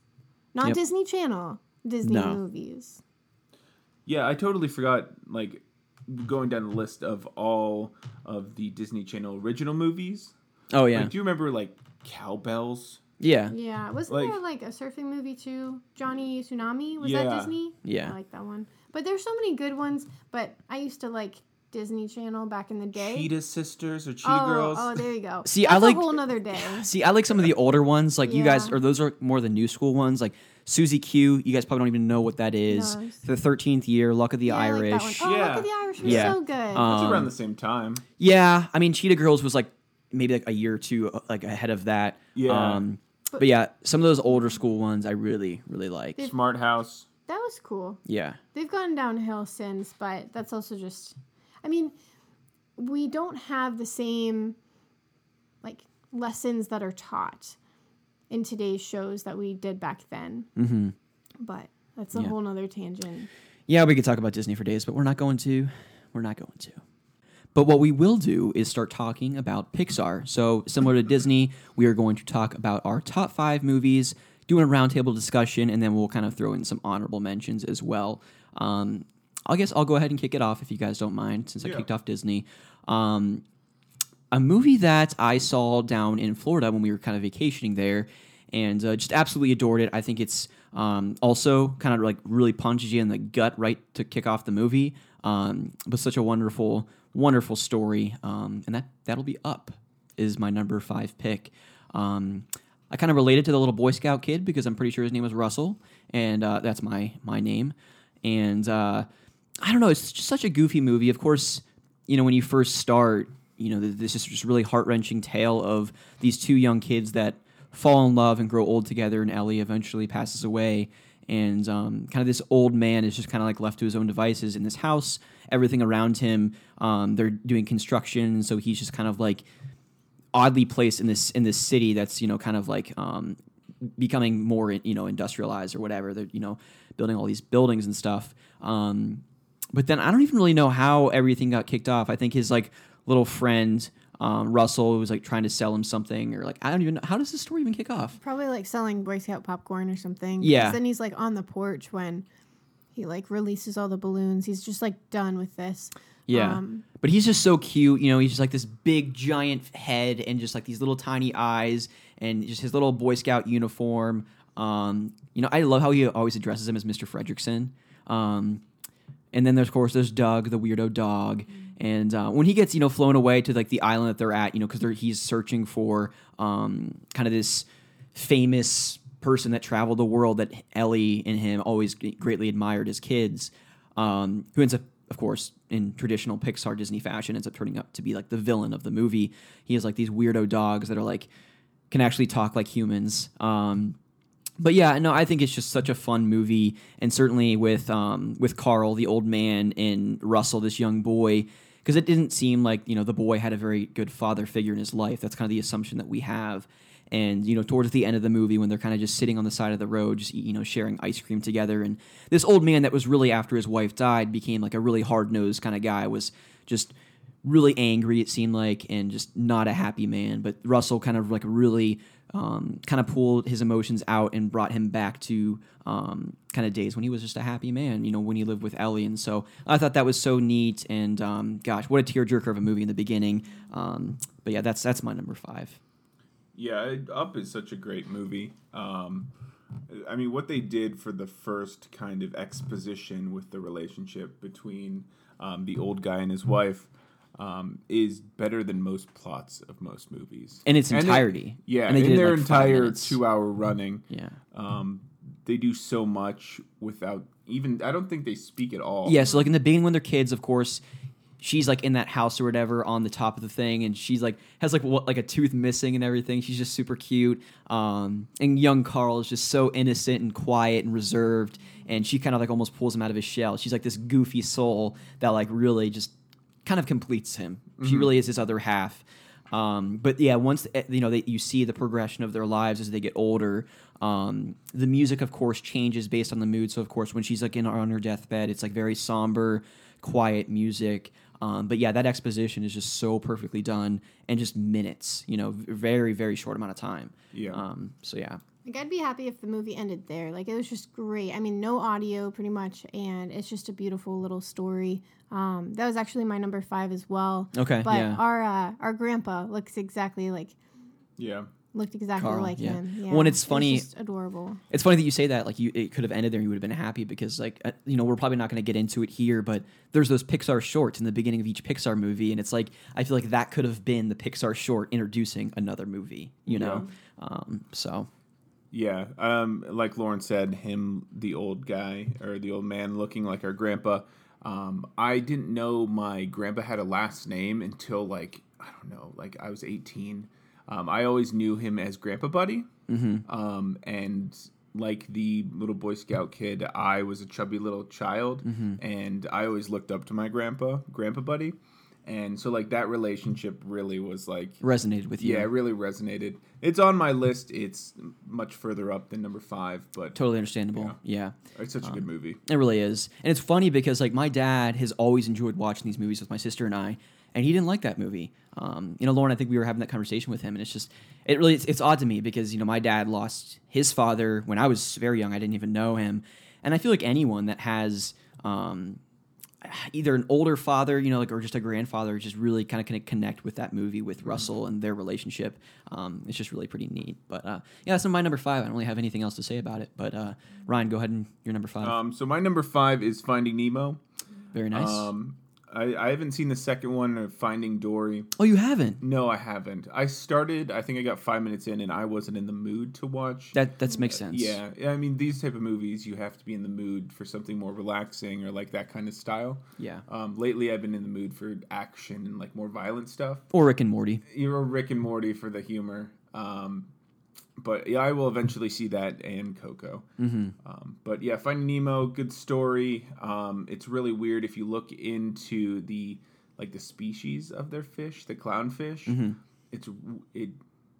Just look at how clownfish deal with like a singular gender species, because they actually, just Google that if you want that explanation. But it's lots of humor. It's cool exploring the sea, dealing with the sharks, and just a good... Fish are friends, not food. I just love all of those little characters and how much development they have in such a short amount of time. Like, you have what is it, Crush, the little turtle, and like they're all just so cute and have their own little spunky personalities, even like on the schoolyard or like down in the sand, like or they in all the dentist office with the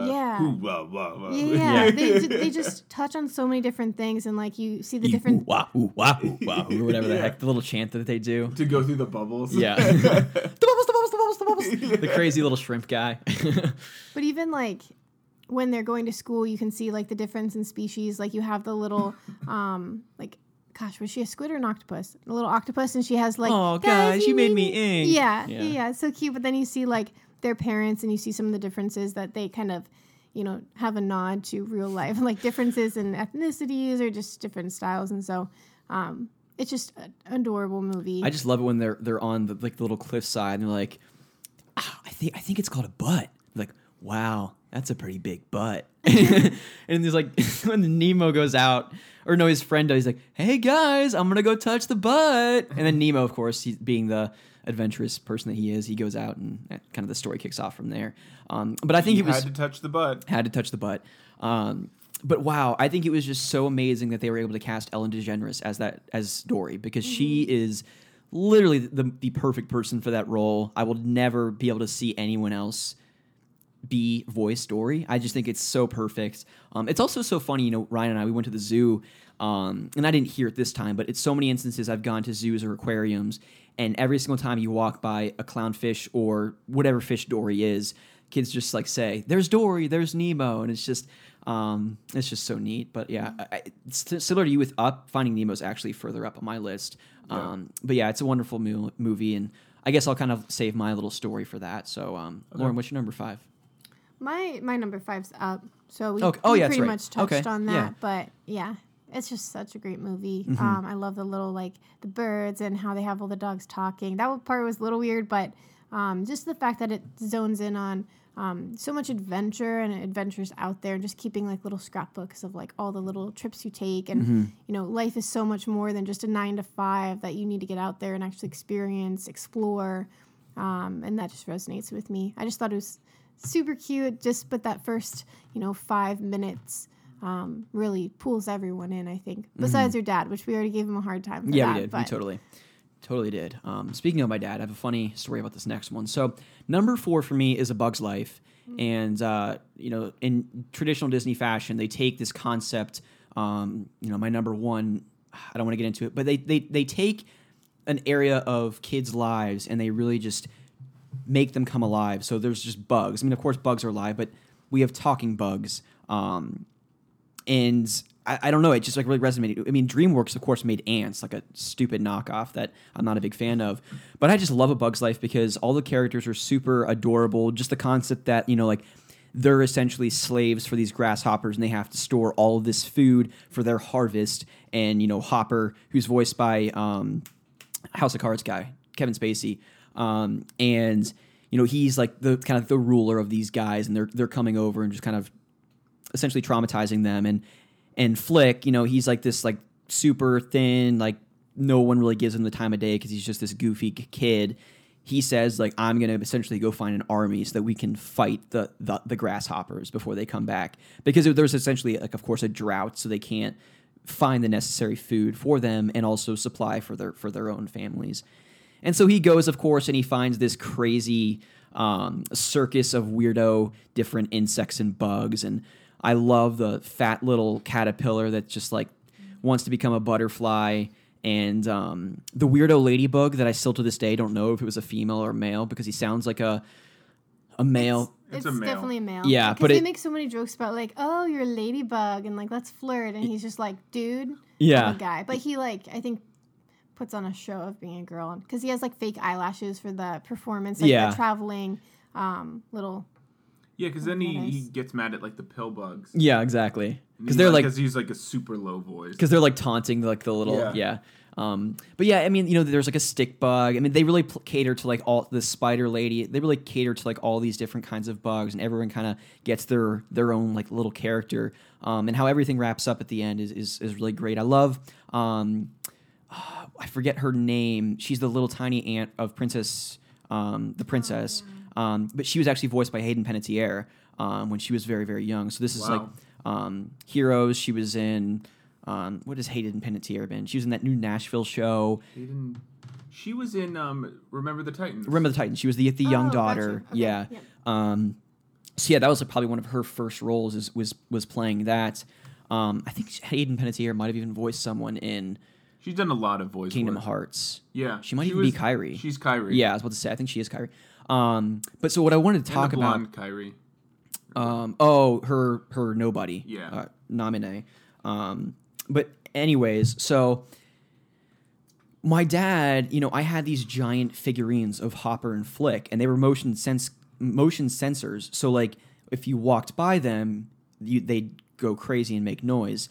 And you could specifically configure this toy to like go off at certain times, or only go off like, again, if you walk in front of it. So my dad, being the crazy person that he was, we kept our doors closed in our house. So like first thing I do when I get home, of course, was like say hello to my parents, and then I'd run up in my room and throw my backpack on my bed and homework, whatever. And so I'd walk in my room and open up the door, and Hopper would be like sitting on my bed staring at me, motion sensor, and he'd just like burst out. He'd be hands waiting in front all over. So it'd freak me the heck out because my dad would do it. So it became like a staple in my household, like always trying to get the other person, of like strategically setting up Hopper around the house. So when someone would like go to the bathroom or something like that late at night, like he would just like freaking scream at you. That's hilarious. Yeah, so this is something my dad and I did back in the day. But another quick thing I want to talk about is just the Pixar short in front of that started before Bug's Life. It was the two old men playing chess. Yeah, I had that on my list. Yeah. Because it's the cutest thing. It's the only Pixar short I had on my list. Yeah, I'm really not the biggest fan of them. Game. What's it called? Jerry's Game. Okay, yeah. It's the cutest thing. It really, really is. Yeah. These two like lanky old men just playing chess, and it's actually like the same person, right? like they look the same. They're identical, I think, because they like.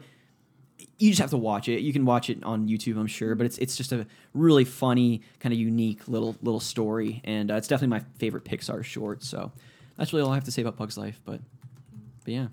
So Ryan, what's your number 4? So my number 4 is Toy Story 3. Okay. Yeah, I'm sure you're guessing that would be up the list a little bit. But yes, there are a few other ones that I really like. That's fine.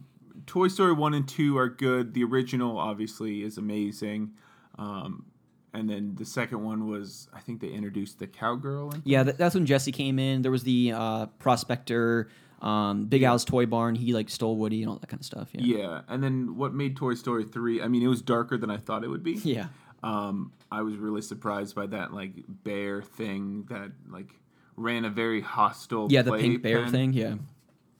But it was the wrap up and the nostalgia and what was it when he played with the toys in the yard with the kid at the end? One last time before he went off to college, yeah. Yeah, I got like teary-eyed watching him play with the toys one last time. Well, what's so cool that Pixar did, and you know, Cars 1, 2, and 3 came out all in like a span of like 6 or 8 years or whatever.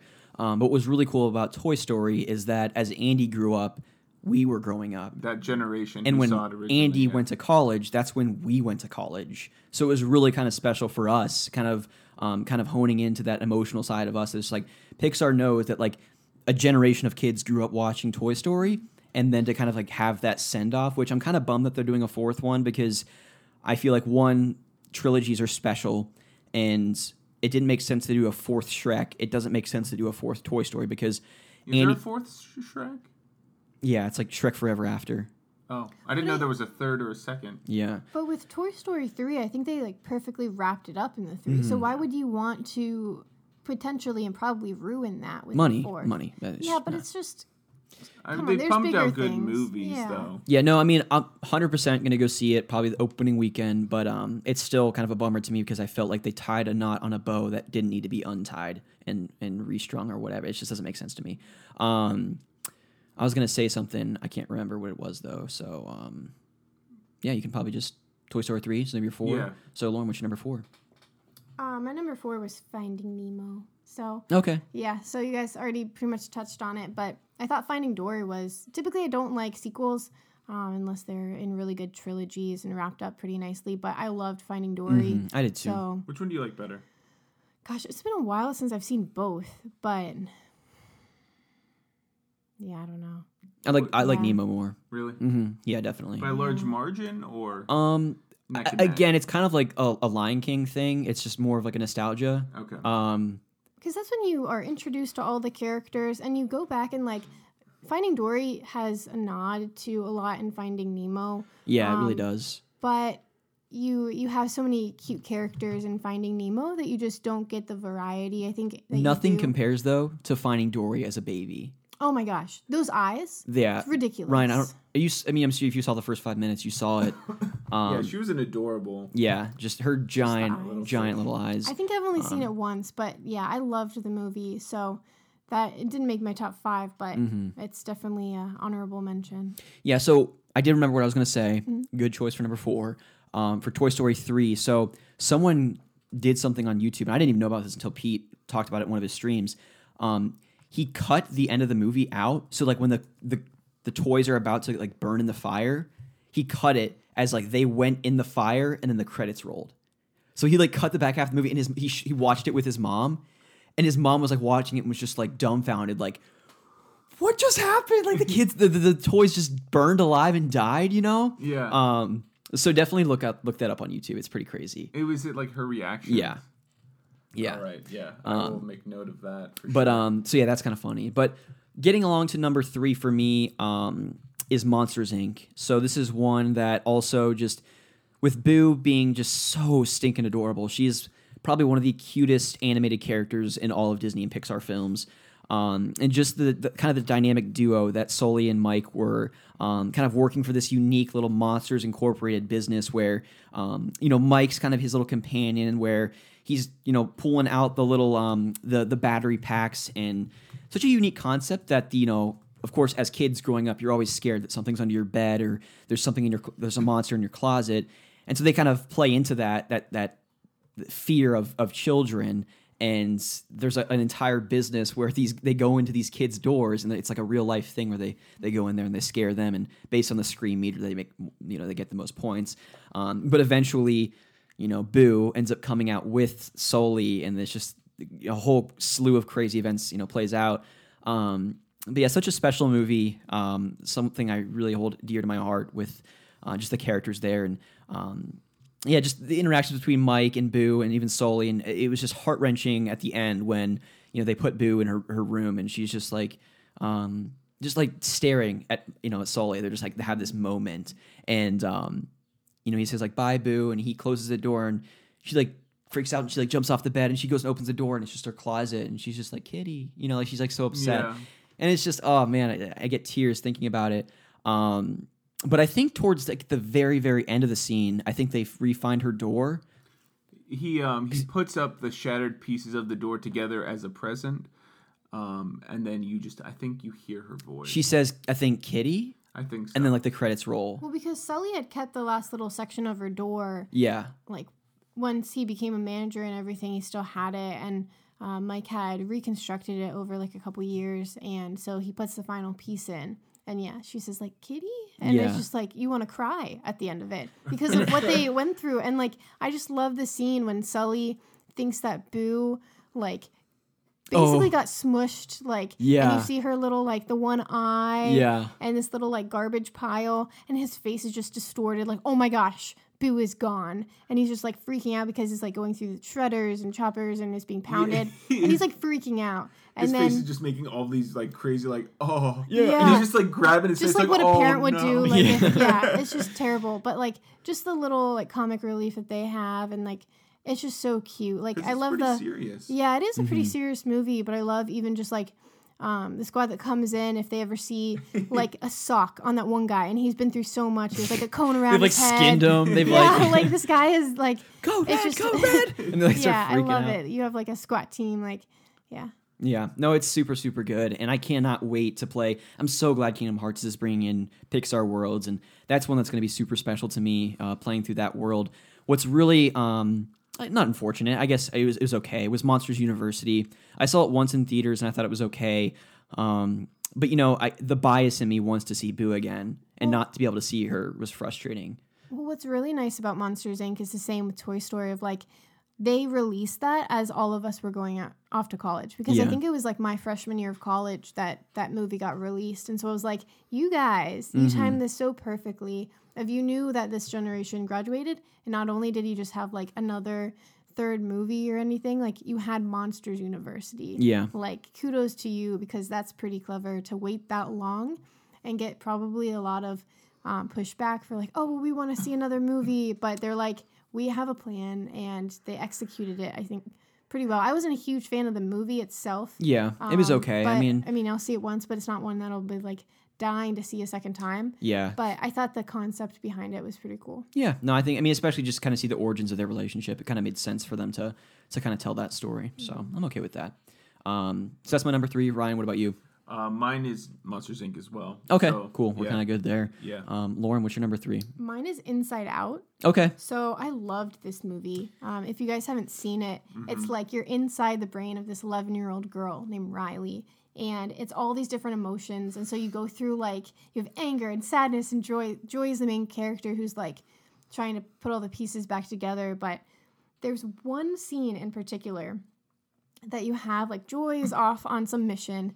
And so you have like, I think you have anger, and you have like, forget the other girl's name. It's like, she's basically just sassy though.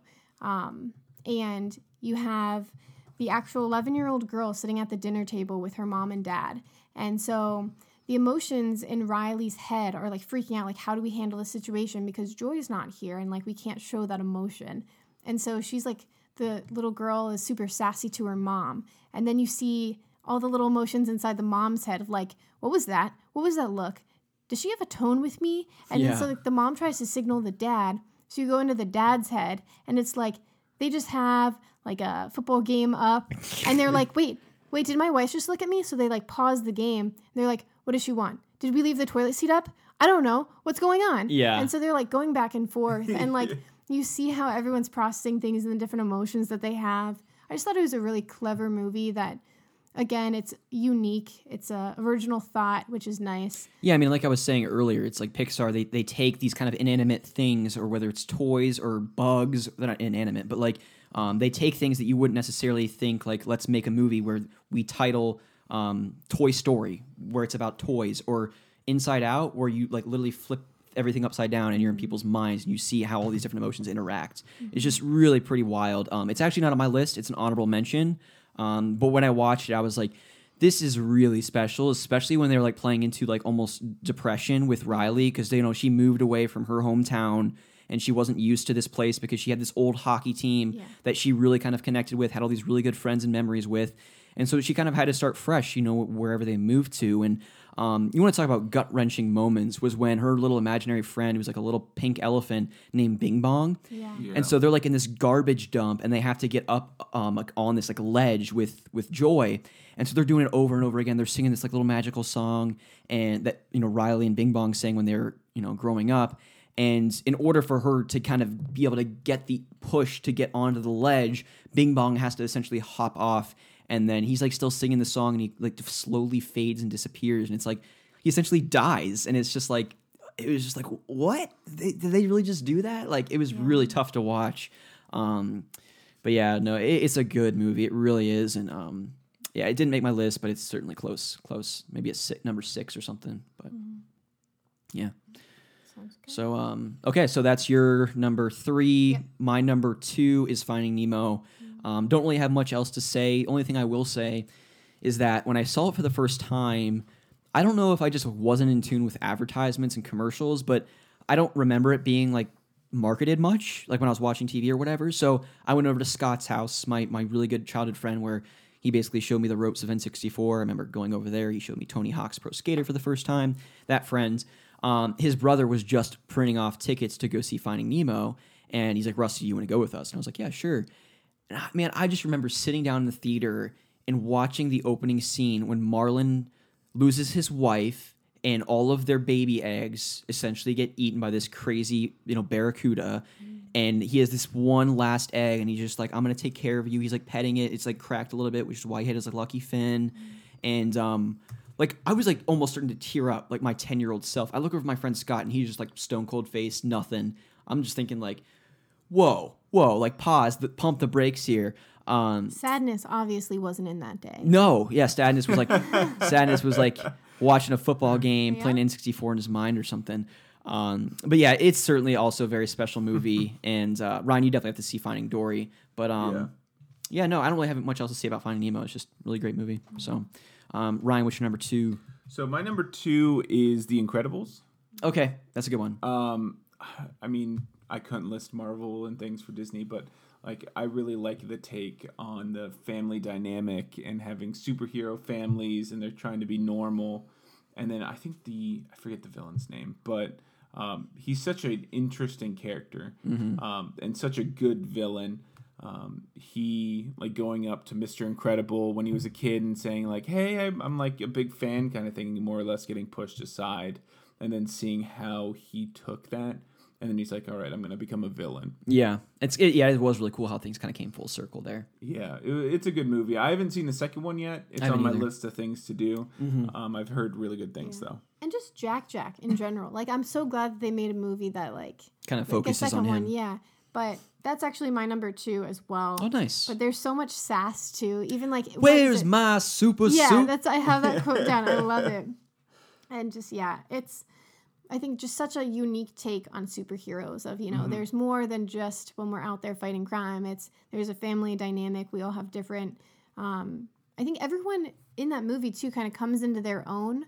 So you have like, gosh, what is her name? Violet. Yeah. She like starts out all sassy and like, a teenage girl, the typical teenage girl. And then by the end, she like actually appreciates her family and like, they've gone through everything together. And I just think everyone kind of has their moment. And Jack's going to have his moment in the second one. I haven't seen it either, but I've heard great things. Yeah. I love it. It was really hard to not have it on the list. It was very close to being there. It's an honorable mention for me. Absolutely love it. Was was so frustrated it took them as long as it did to have a sequel. I never actually thought it was going to happen. So I was very, very happy that it did. Incredibles game, actually, in the PS2 was super fun. It was kind of like a 3D beat 'em up, similar to like your Streets of Rage, Simpsons Arcade, but just 3D, kind of playing through the events of the movie. But yeah, no, I have nothing bad to say about that movie. I think it's phenomenal. It's actually one of the longer Pixar movies too. It's like about 2 hours long, and you have that little like short seamstress Edna who's just hilarious, and she gives it back to like Elastigirl. Well, it was funny too because like earlier on in the movie when they kind of like call him back into the game, his wife like thought he was like cheating on her or something like that. But yeah, so it's funny. Yeah, it's a good movie. I love it.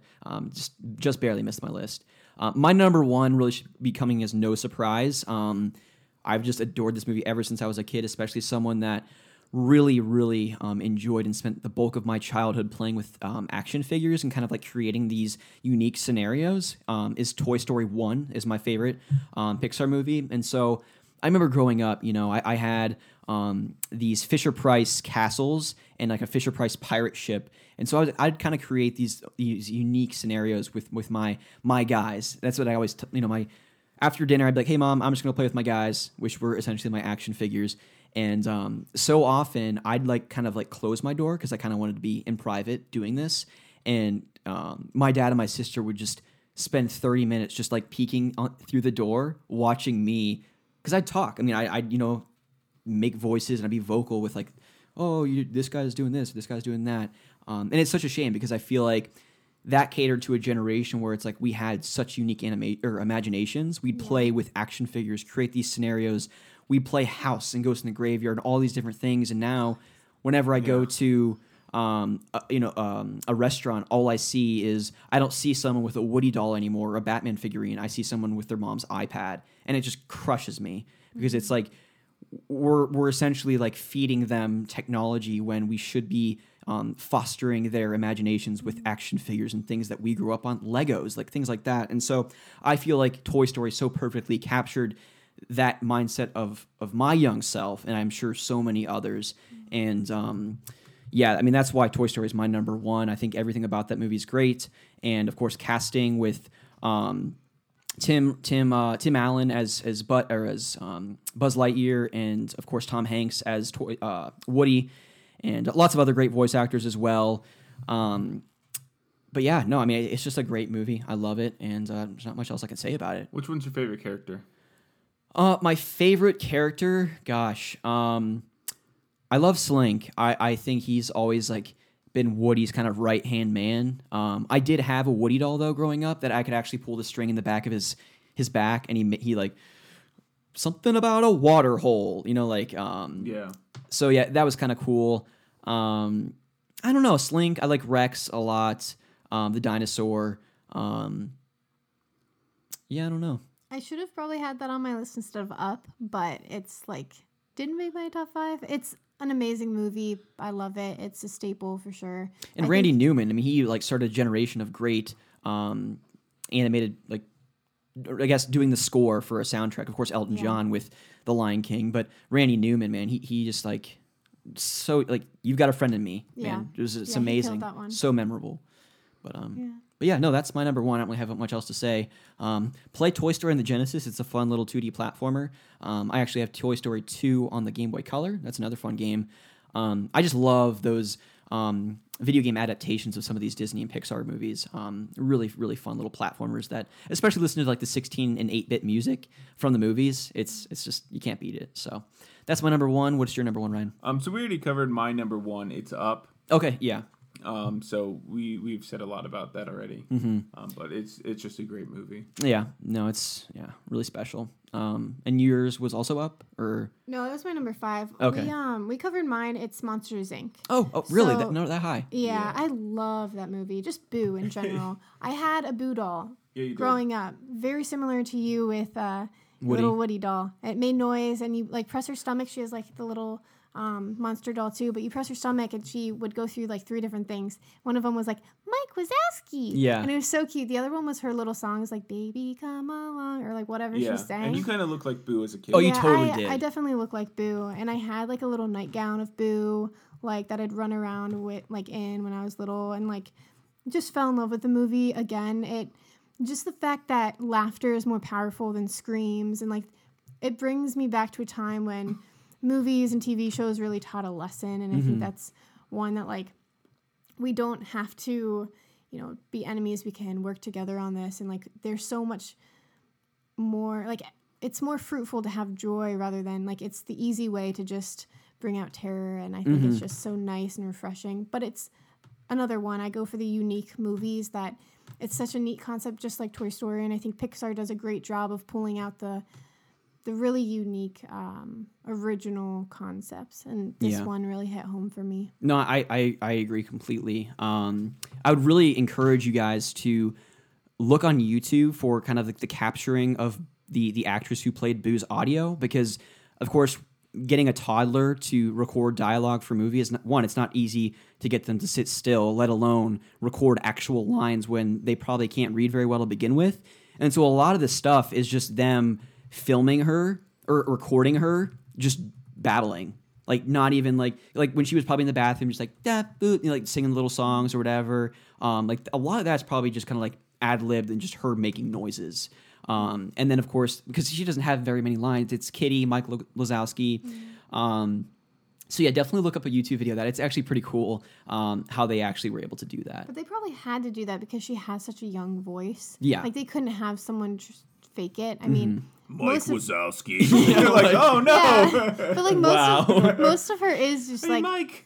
she was just like singing and babbling, and like even in the restaurant or at like when they were in their apartment and she was laughing and just giggling and the lights went crazy and then there was like a power outage. That was probably just her like do like just making her own little noises, doing her little songs, and I think that's maybe why I didn't like Wreck-It Ralph as much as I could have, was because a 40-odd year old woman was playing this little 5-year-old girl. Yeah.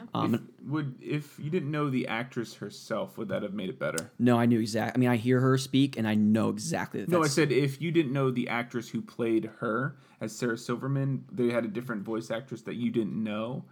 Would that have made that movie better? Yeah, probably, because Sarah Silverman just has a very distinct voice. Yeah, so it would have potentially been better if you didn't know the actress. 100%, because I played The Walking Dead, the Telltale kind of visual novel game, or point-and-click adventure, and the voice actor for Clementine, the young girl in the game, I mean, the young girl is probably like 10 years old, and she sounds like a 10-year-old girl, and it's actually probably like a 30-year-old woman. So... yeah, I'd be totally fine with that. It's just her voice I felt like was not fitting for that character.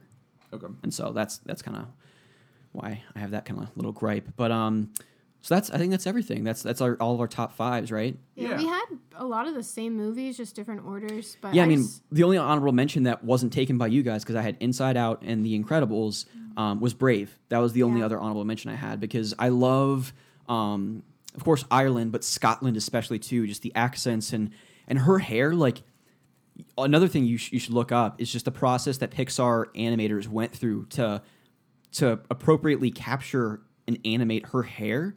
Like it's ridiculous what they went through, because if you look, I mean, it's really unreal on screen to see how her hair flows through the wind and the intricate details of each strand. It's wild. But just the unique little story there, and just like kind of like the plot twist of how. I haven't seen this one. Okay, yeah, you did. Oh, dude, you gotta watch it. Yeah, it's amazing. It's really good. It's one of probably the most underrated. That's movies. wasn't it the marketing thing that wasn't super good? Didn't it come out right around Frozen? So Frozen got a ton of hype, and then I don't know. I think it was certainly well before Frozen. But I think to your guys' point, yeah, it probably wasn't marketed as well as it could have been. I saw it. Like, I had no desire to see it, and then I finally saw it, and I was like, this is amazing. Yeah, because I didn't see it in theaters. It's adorable. I saw it years later. Yeah. That was one of my honorable mentions. Yeah, it's really good. You should watch it. Yeah, that's really it, I think, for me. Yeah, I didn't have any honorable mentions. I mean, I think Pixar has like 30 or so movies. Yeah. But yeah, Pixar in general has amazing movies. Yeah. And I would take them over Disney. So one movie I kind of want to quickly talk about that I just don't get, okay? I guess Ratatouille would be another honorable mention. Yeah, That's that pretty was good. my last one. And Toy Story, but yeah. those three. WALL-E, I just don't get.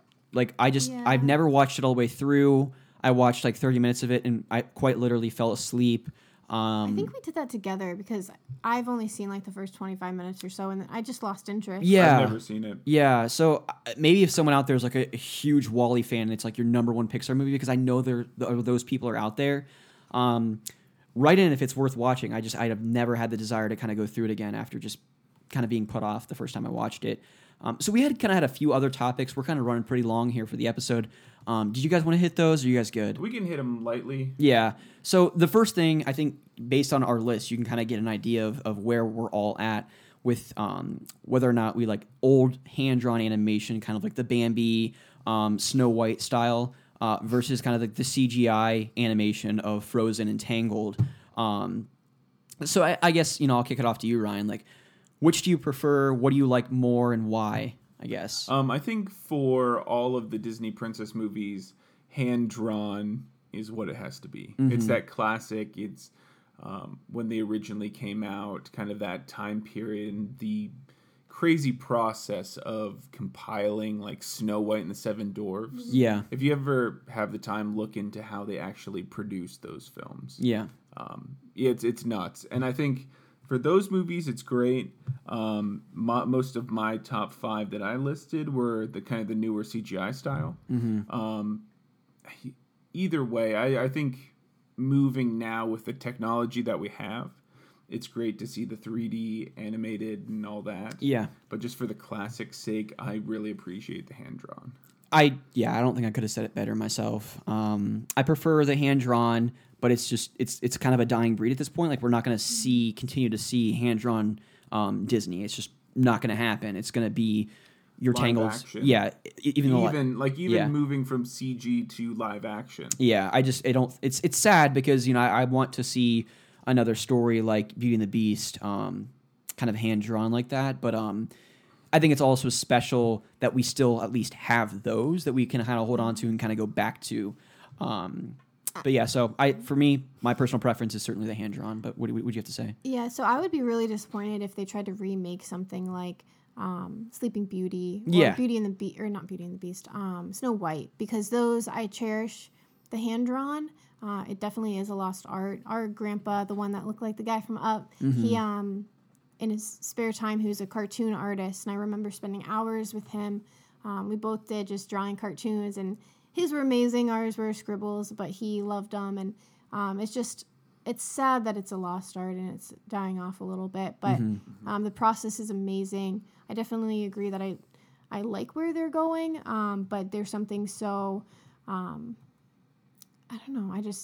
I love how it used to be and just the art that came with that. Now it's just all computer animated, but we can move into some of the live action too. Well, I think it cements it. Like, it makes those as the classic. Yeah. Because there's such a giant difference, or like when you put them side by side, the hand-drawn versus the CGI.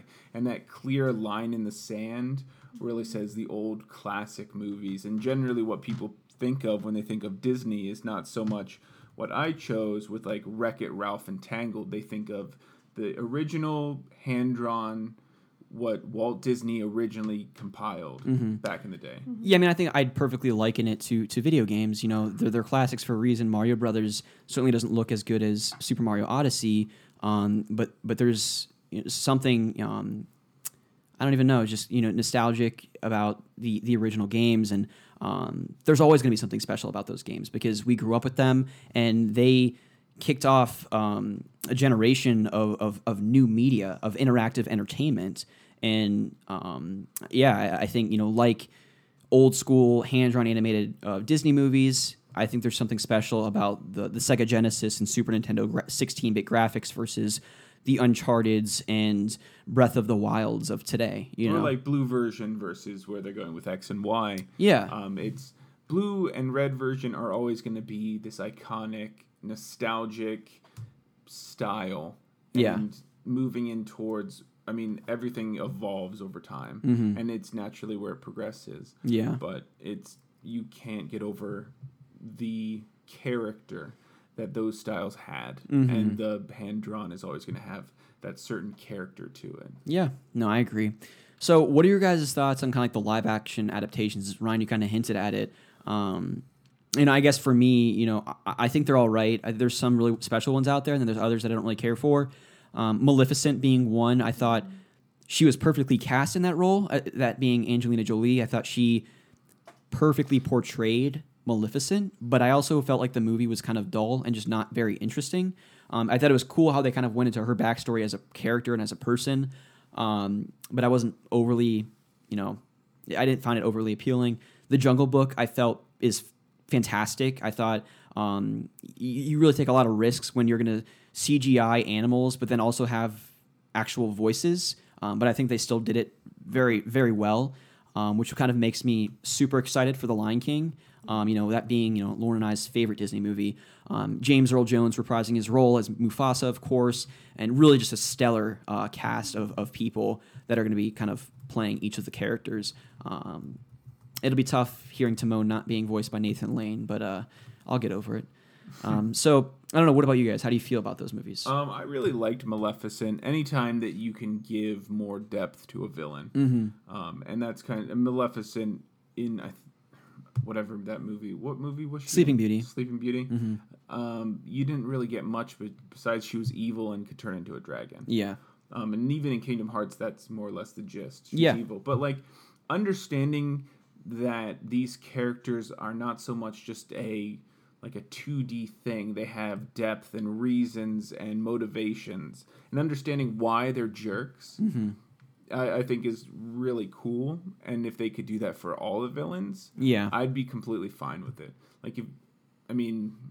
It's cool seeing princess movies, sure, but if we investigate why the villains are doing what they're doing, Jafar, thug on the streets. It's just a backstory about Jafar. Or he was wronged in such a way that that's his coping mechanism. Yeah. Is to gain power, to have control. He went about it and is still a jerk at the end of the day. But it would give so much more meaning to the defeat of him from Aladdin. That kind of thing. Yeah. It's understanding the characters in a different way. I think there was one the Huntsman or whatever that had Snow White. Yeah, it was Snow White and the Huntsman. And what's her face? Twilight Girl. Yeah. And then Chris Hemsworth. That's right. He wasn't. Was it Chris or was it his brother? Chris. Was it Chris? Yeah. That's right. He was. Yeah. Okay. Yeah. So I like them. Jungle Book was good. I think they're coming out with a new Mowgli movie. Yeah. I don't know how I feel about that. I don't know why we need to do another one. It looked interesting. It looked pretty good. I forget the director. I want to say Tim Burton, but maybe not. Wasn't he the one who did the Tim Burton Halloween Town stuff? Yeah. Tim Burton does the Charlie and the Chocolate Factory, the new one. That's Tim Burton. Beetlejuice, Tim Burton. Okay. Yeah. Coraline, all really obscure, weird things. Tim Burton is. I'm gonna look at Mowgli. I want to see who's directing that because I forget. But Beauty and the Beast, I really liked. I didn't really have Andy Serkis. Holy crap! Okay, I'm interested. Really, Andy Serkis in anything is great. Yeah, he's of course Snoke and Gollum. Smeagol, Gollum. He was in King Kong. Yeah, he was. He did the actual motion capture for the and monkey. And then he was also in all of the Planet of the Apes. Yeah, as Caesar. Yeah, those were all really good. But Beauty and the Beast, another good movie. I thought cast. Yeah. They did a great job with that one. Yeah. What do you think over there, Gizmo? Yeah, you guys are pretty much echoing all my thoughts. Maleficent, I love the movie. I just, like you said, Ryan, love villain movies. I would love to see them do that with a lot more. Even Cruella de Vil, oh my gosh. What is her backstory? I would love to know. What kind of abuse took place? I know. I'm just curious about all of that. I think Yeah. it's fascinating to figure out what went into the making of a villain. But yeah, Jungle Book I loved. I like that they've been going a little bit darker with some of these movies. So Beauty and the Beast, they go into Belle's mom's backstory, which is really sad, and then they go into the Jungle Book. You actually have a couple gruesome scenes. You don't see anything, but you understand that a few of the characters get killed. And then I'm interested to see The Lion King. That's just such a fragile movie that has such a big following, so they really need to knock it out of the park. But I they think have they such will. a great cast. They understand that they can't mess that one up. Mm-hmm. But I think my only gripe with Beauty and the Beast is that they got a little too political in a couple areas. They tried so hard to be politically correct and incorporate everything that I thought it somewhat took away from some of the storyline. I think they spent too much time on a few things, but Yeah, it's overall, is what it is. Yeah, overall, I loved it. I mean, Sir Ian McKellen and Ewan McGregor as the Cogsworth and Lumiere. Yeah, I like, was so Yeah. excited to that their banter back and forth was so amazing. So amazing. And I just love everything about Emma Watson. So her being Belle is perfect. Yeah.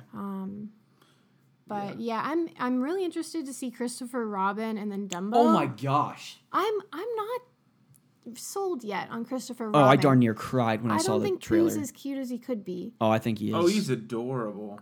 Ewan McGregor as Robin? Or as Christopher Robin? Yeah, I think that part will be great. I'm interested to see what they do, but I'm so sold. I'll be there day one for that. yeah, we'll definitely see it like day one. And Dumbo, because I grew up with Dumbo. Oh, yeah, but that'll be I good. did not like Dumbo. It terrified me. see, Mom made There was a little really Dumbo cake, particularly and I weird loved scene in it, that so. movie. No, the cake was great. It was adorable. It'll be really interesting. It's very hit or miss, but so far I think they've done a great job. Yeah. Awesome. Well, if you guys don't have anything else to say, I think we can wrap up the episode. Yeah, sounds good. Awesome. So thank you guys so much for listening. Thank you, Alec, for writing into the show, making it better with good questions. You can write into the show to make, anything you want to ask, whether it's video game related, movie related. Us related. Yeah, questions for us personally, whatever. We'll answer them. And as long as it makes the show better, we're all for it. So you can write to the show at otakubrotherspodcast@gmail.com. You can find me on Twitter, RELewis2011. And that's kind of where I post like anything related to the show, show topics and stuff like that. If we're going to have a guest on, kind of reminding you about writing into the show, all that fun stuff. So follow me on there. And that's really all I have for this week. So Yeah, thanks, Lauren, for joining Yeah, I us. just want to say thanks for having me on. Oh, for the yeah, 10th yeah, I episode. forgot Yeah, about I you. appreciate it. Yeah. No, it's been... It's been fun. You're not welcome back, but it's cool. I got that. No, It's we one wanted to. and done. We were thinking about having you on for the I think episode 5. We were going to do like the Disney stuff Yeah. then, but then we thought it would be really neat to kind of have you on as like episode 10. Celebrating 10 episodes of the show, and then kind of like essentially doing a top 10 for Disney Pixar 5 and 5. Absolutely. So yeah, it's good having you on. Thank you. Appreciate always game to talk about Disney and Pixar. Oh yeah. So. Yeah. All right, guys. Well, we will catch you episode 11 next week. Thank you again for listening. See ya. See ya. Bye.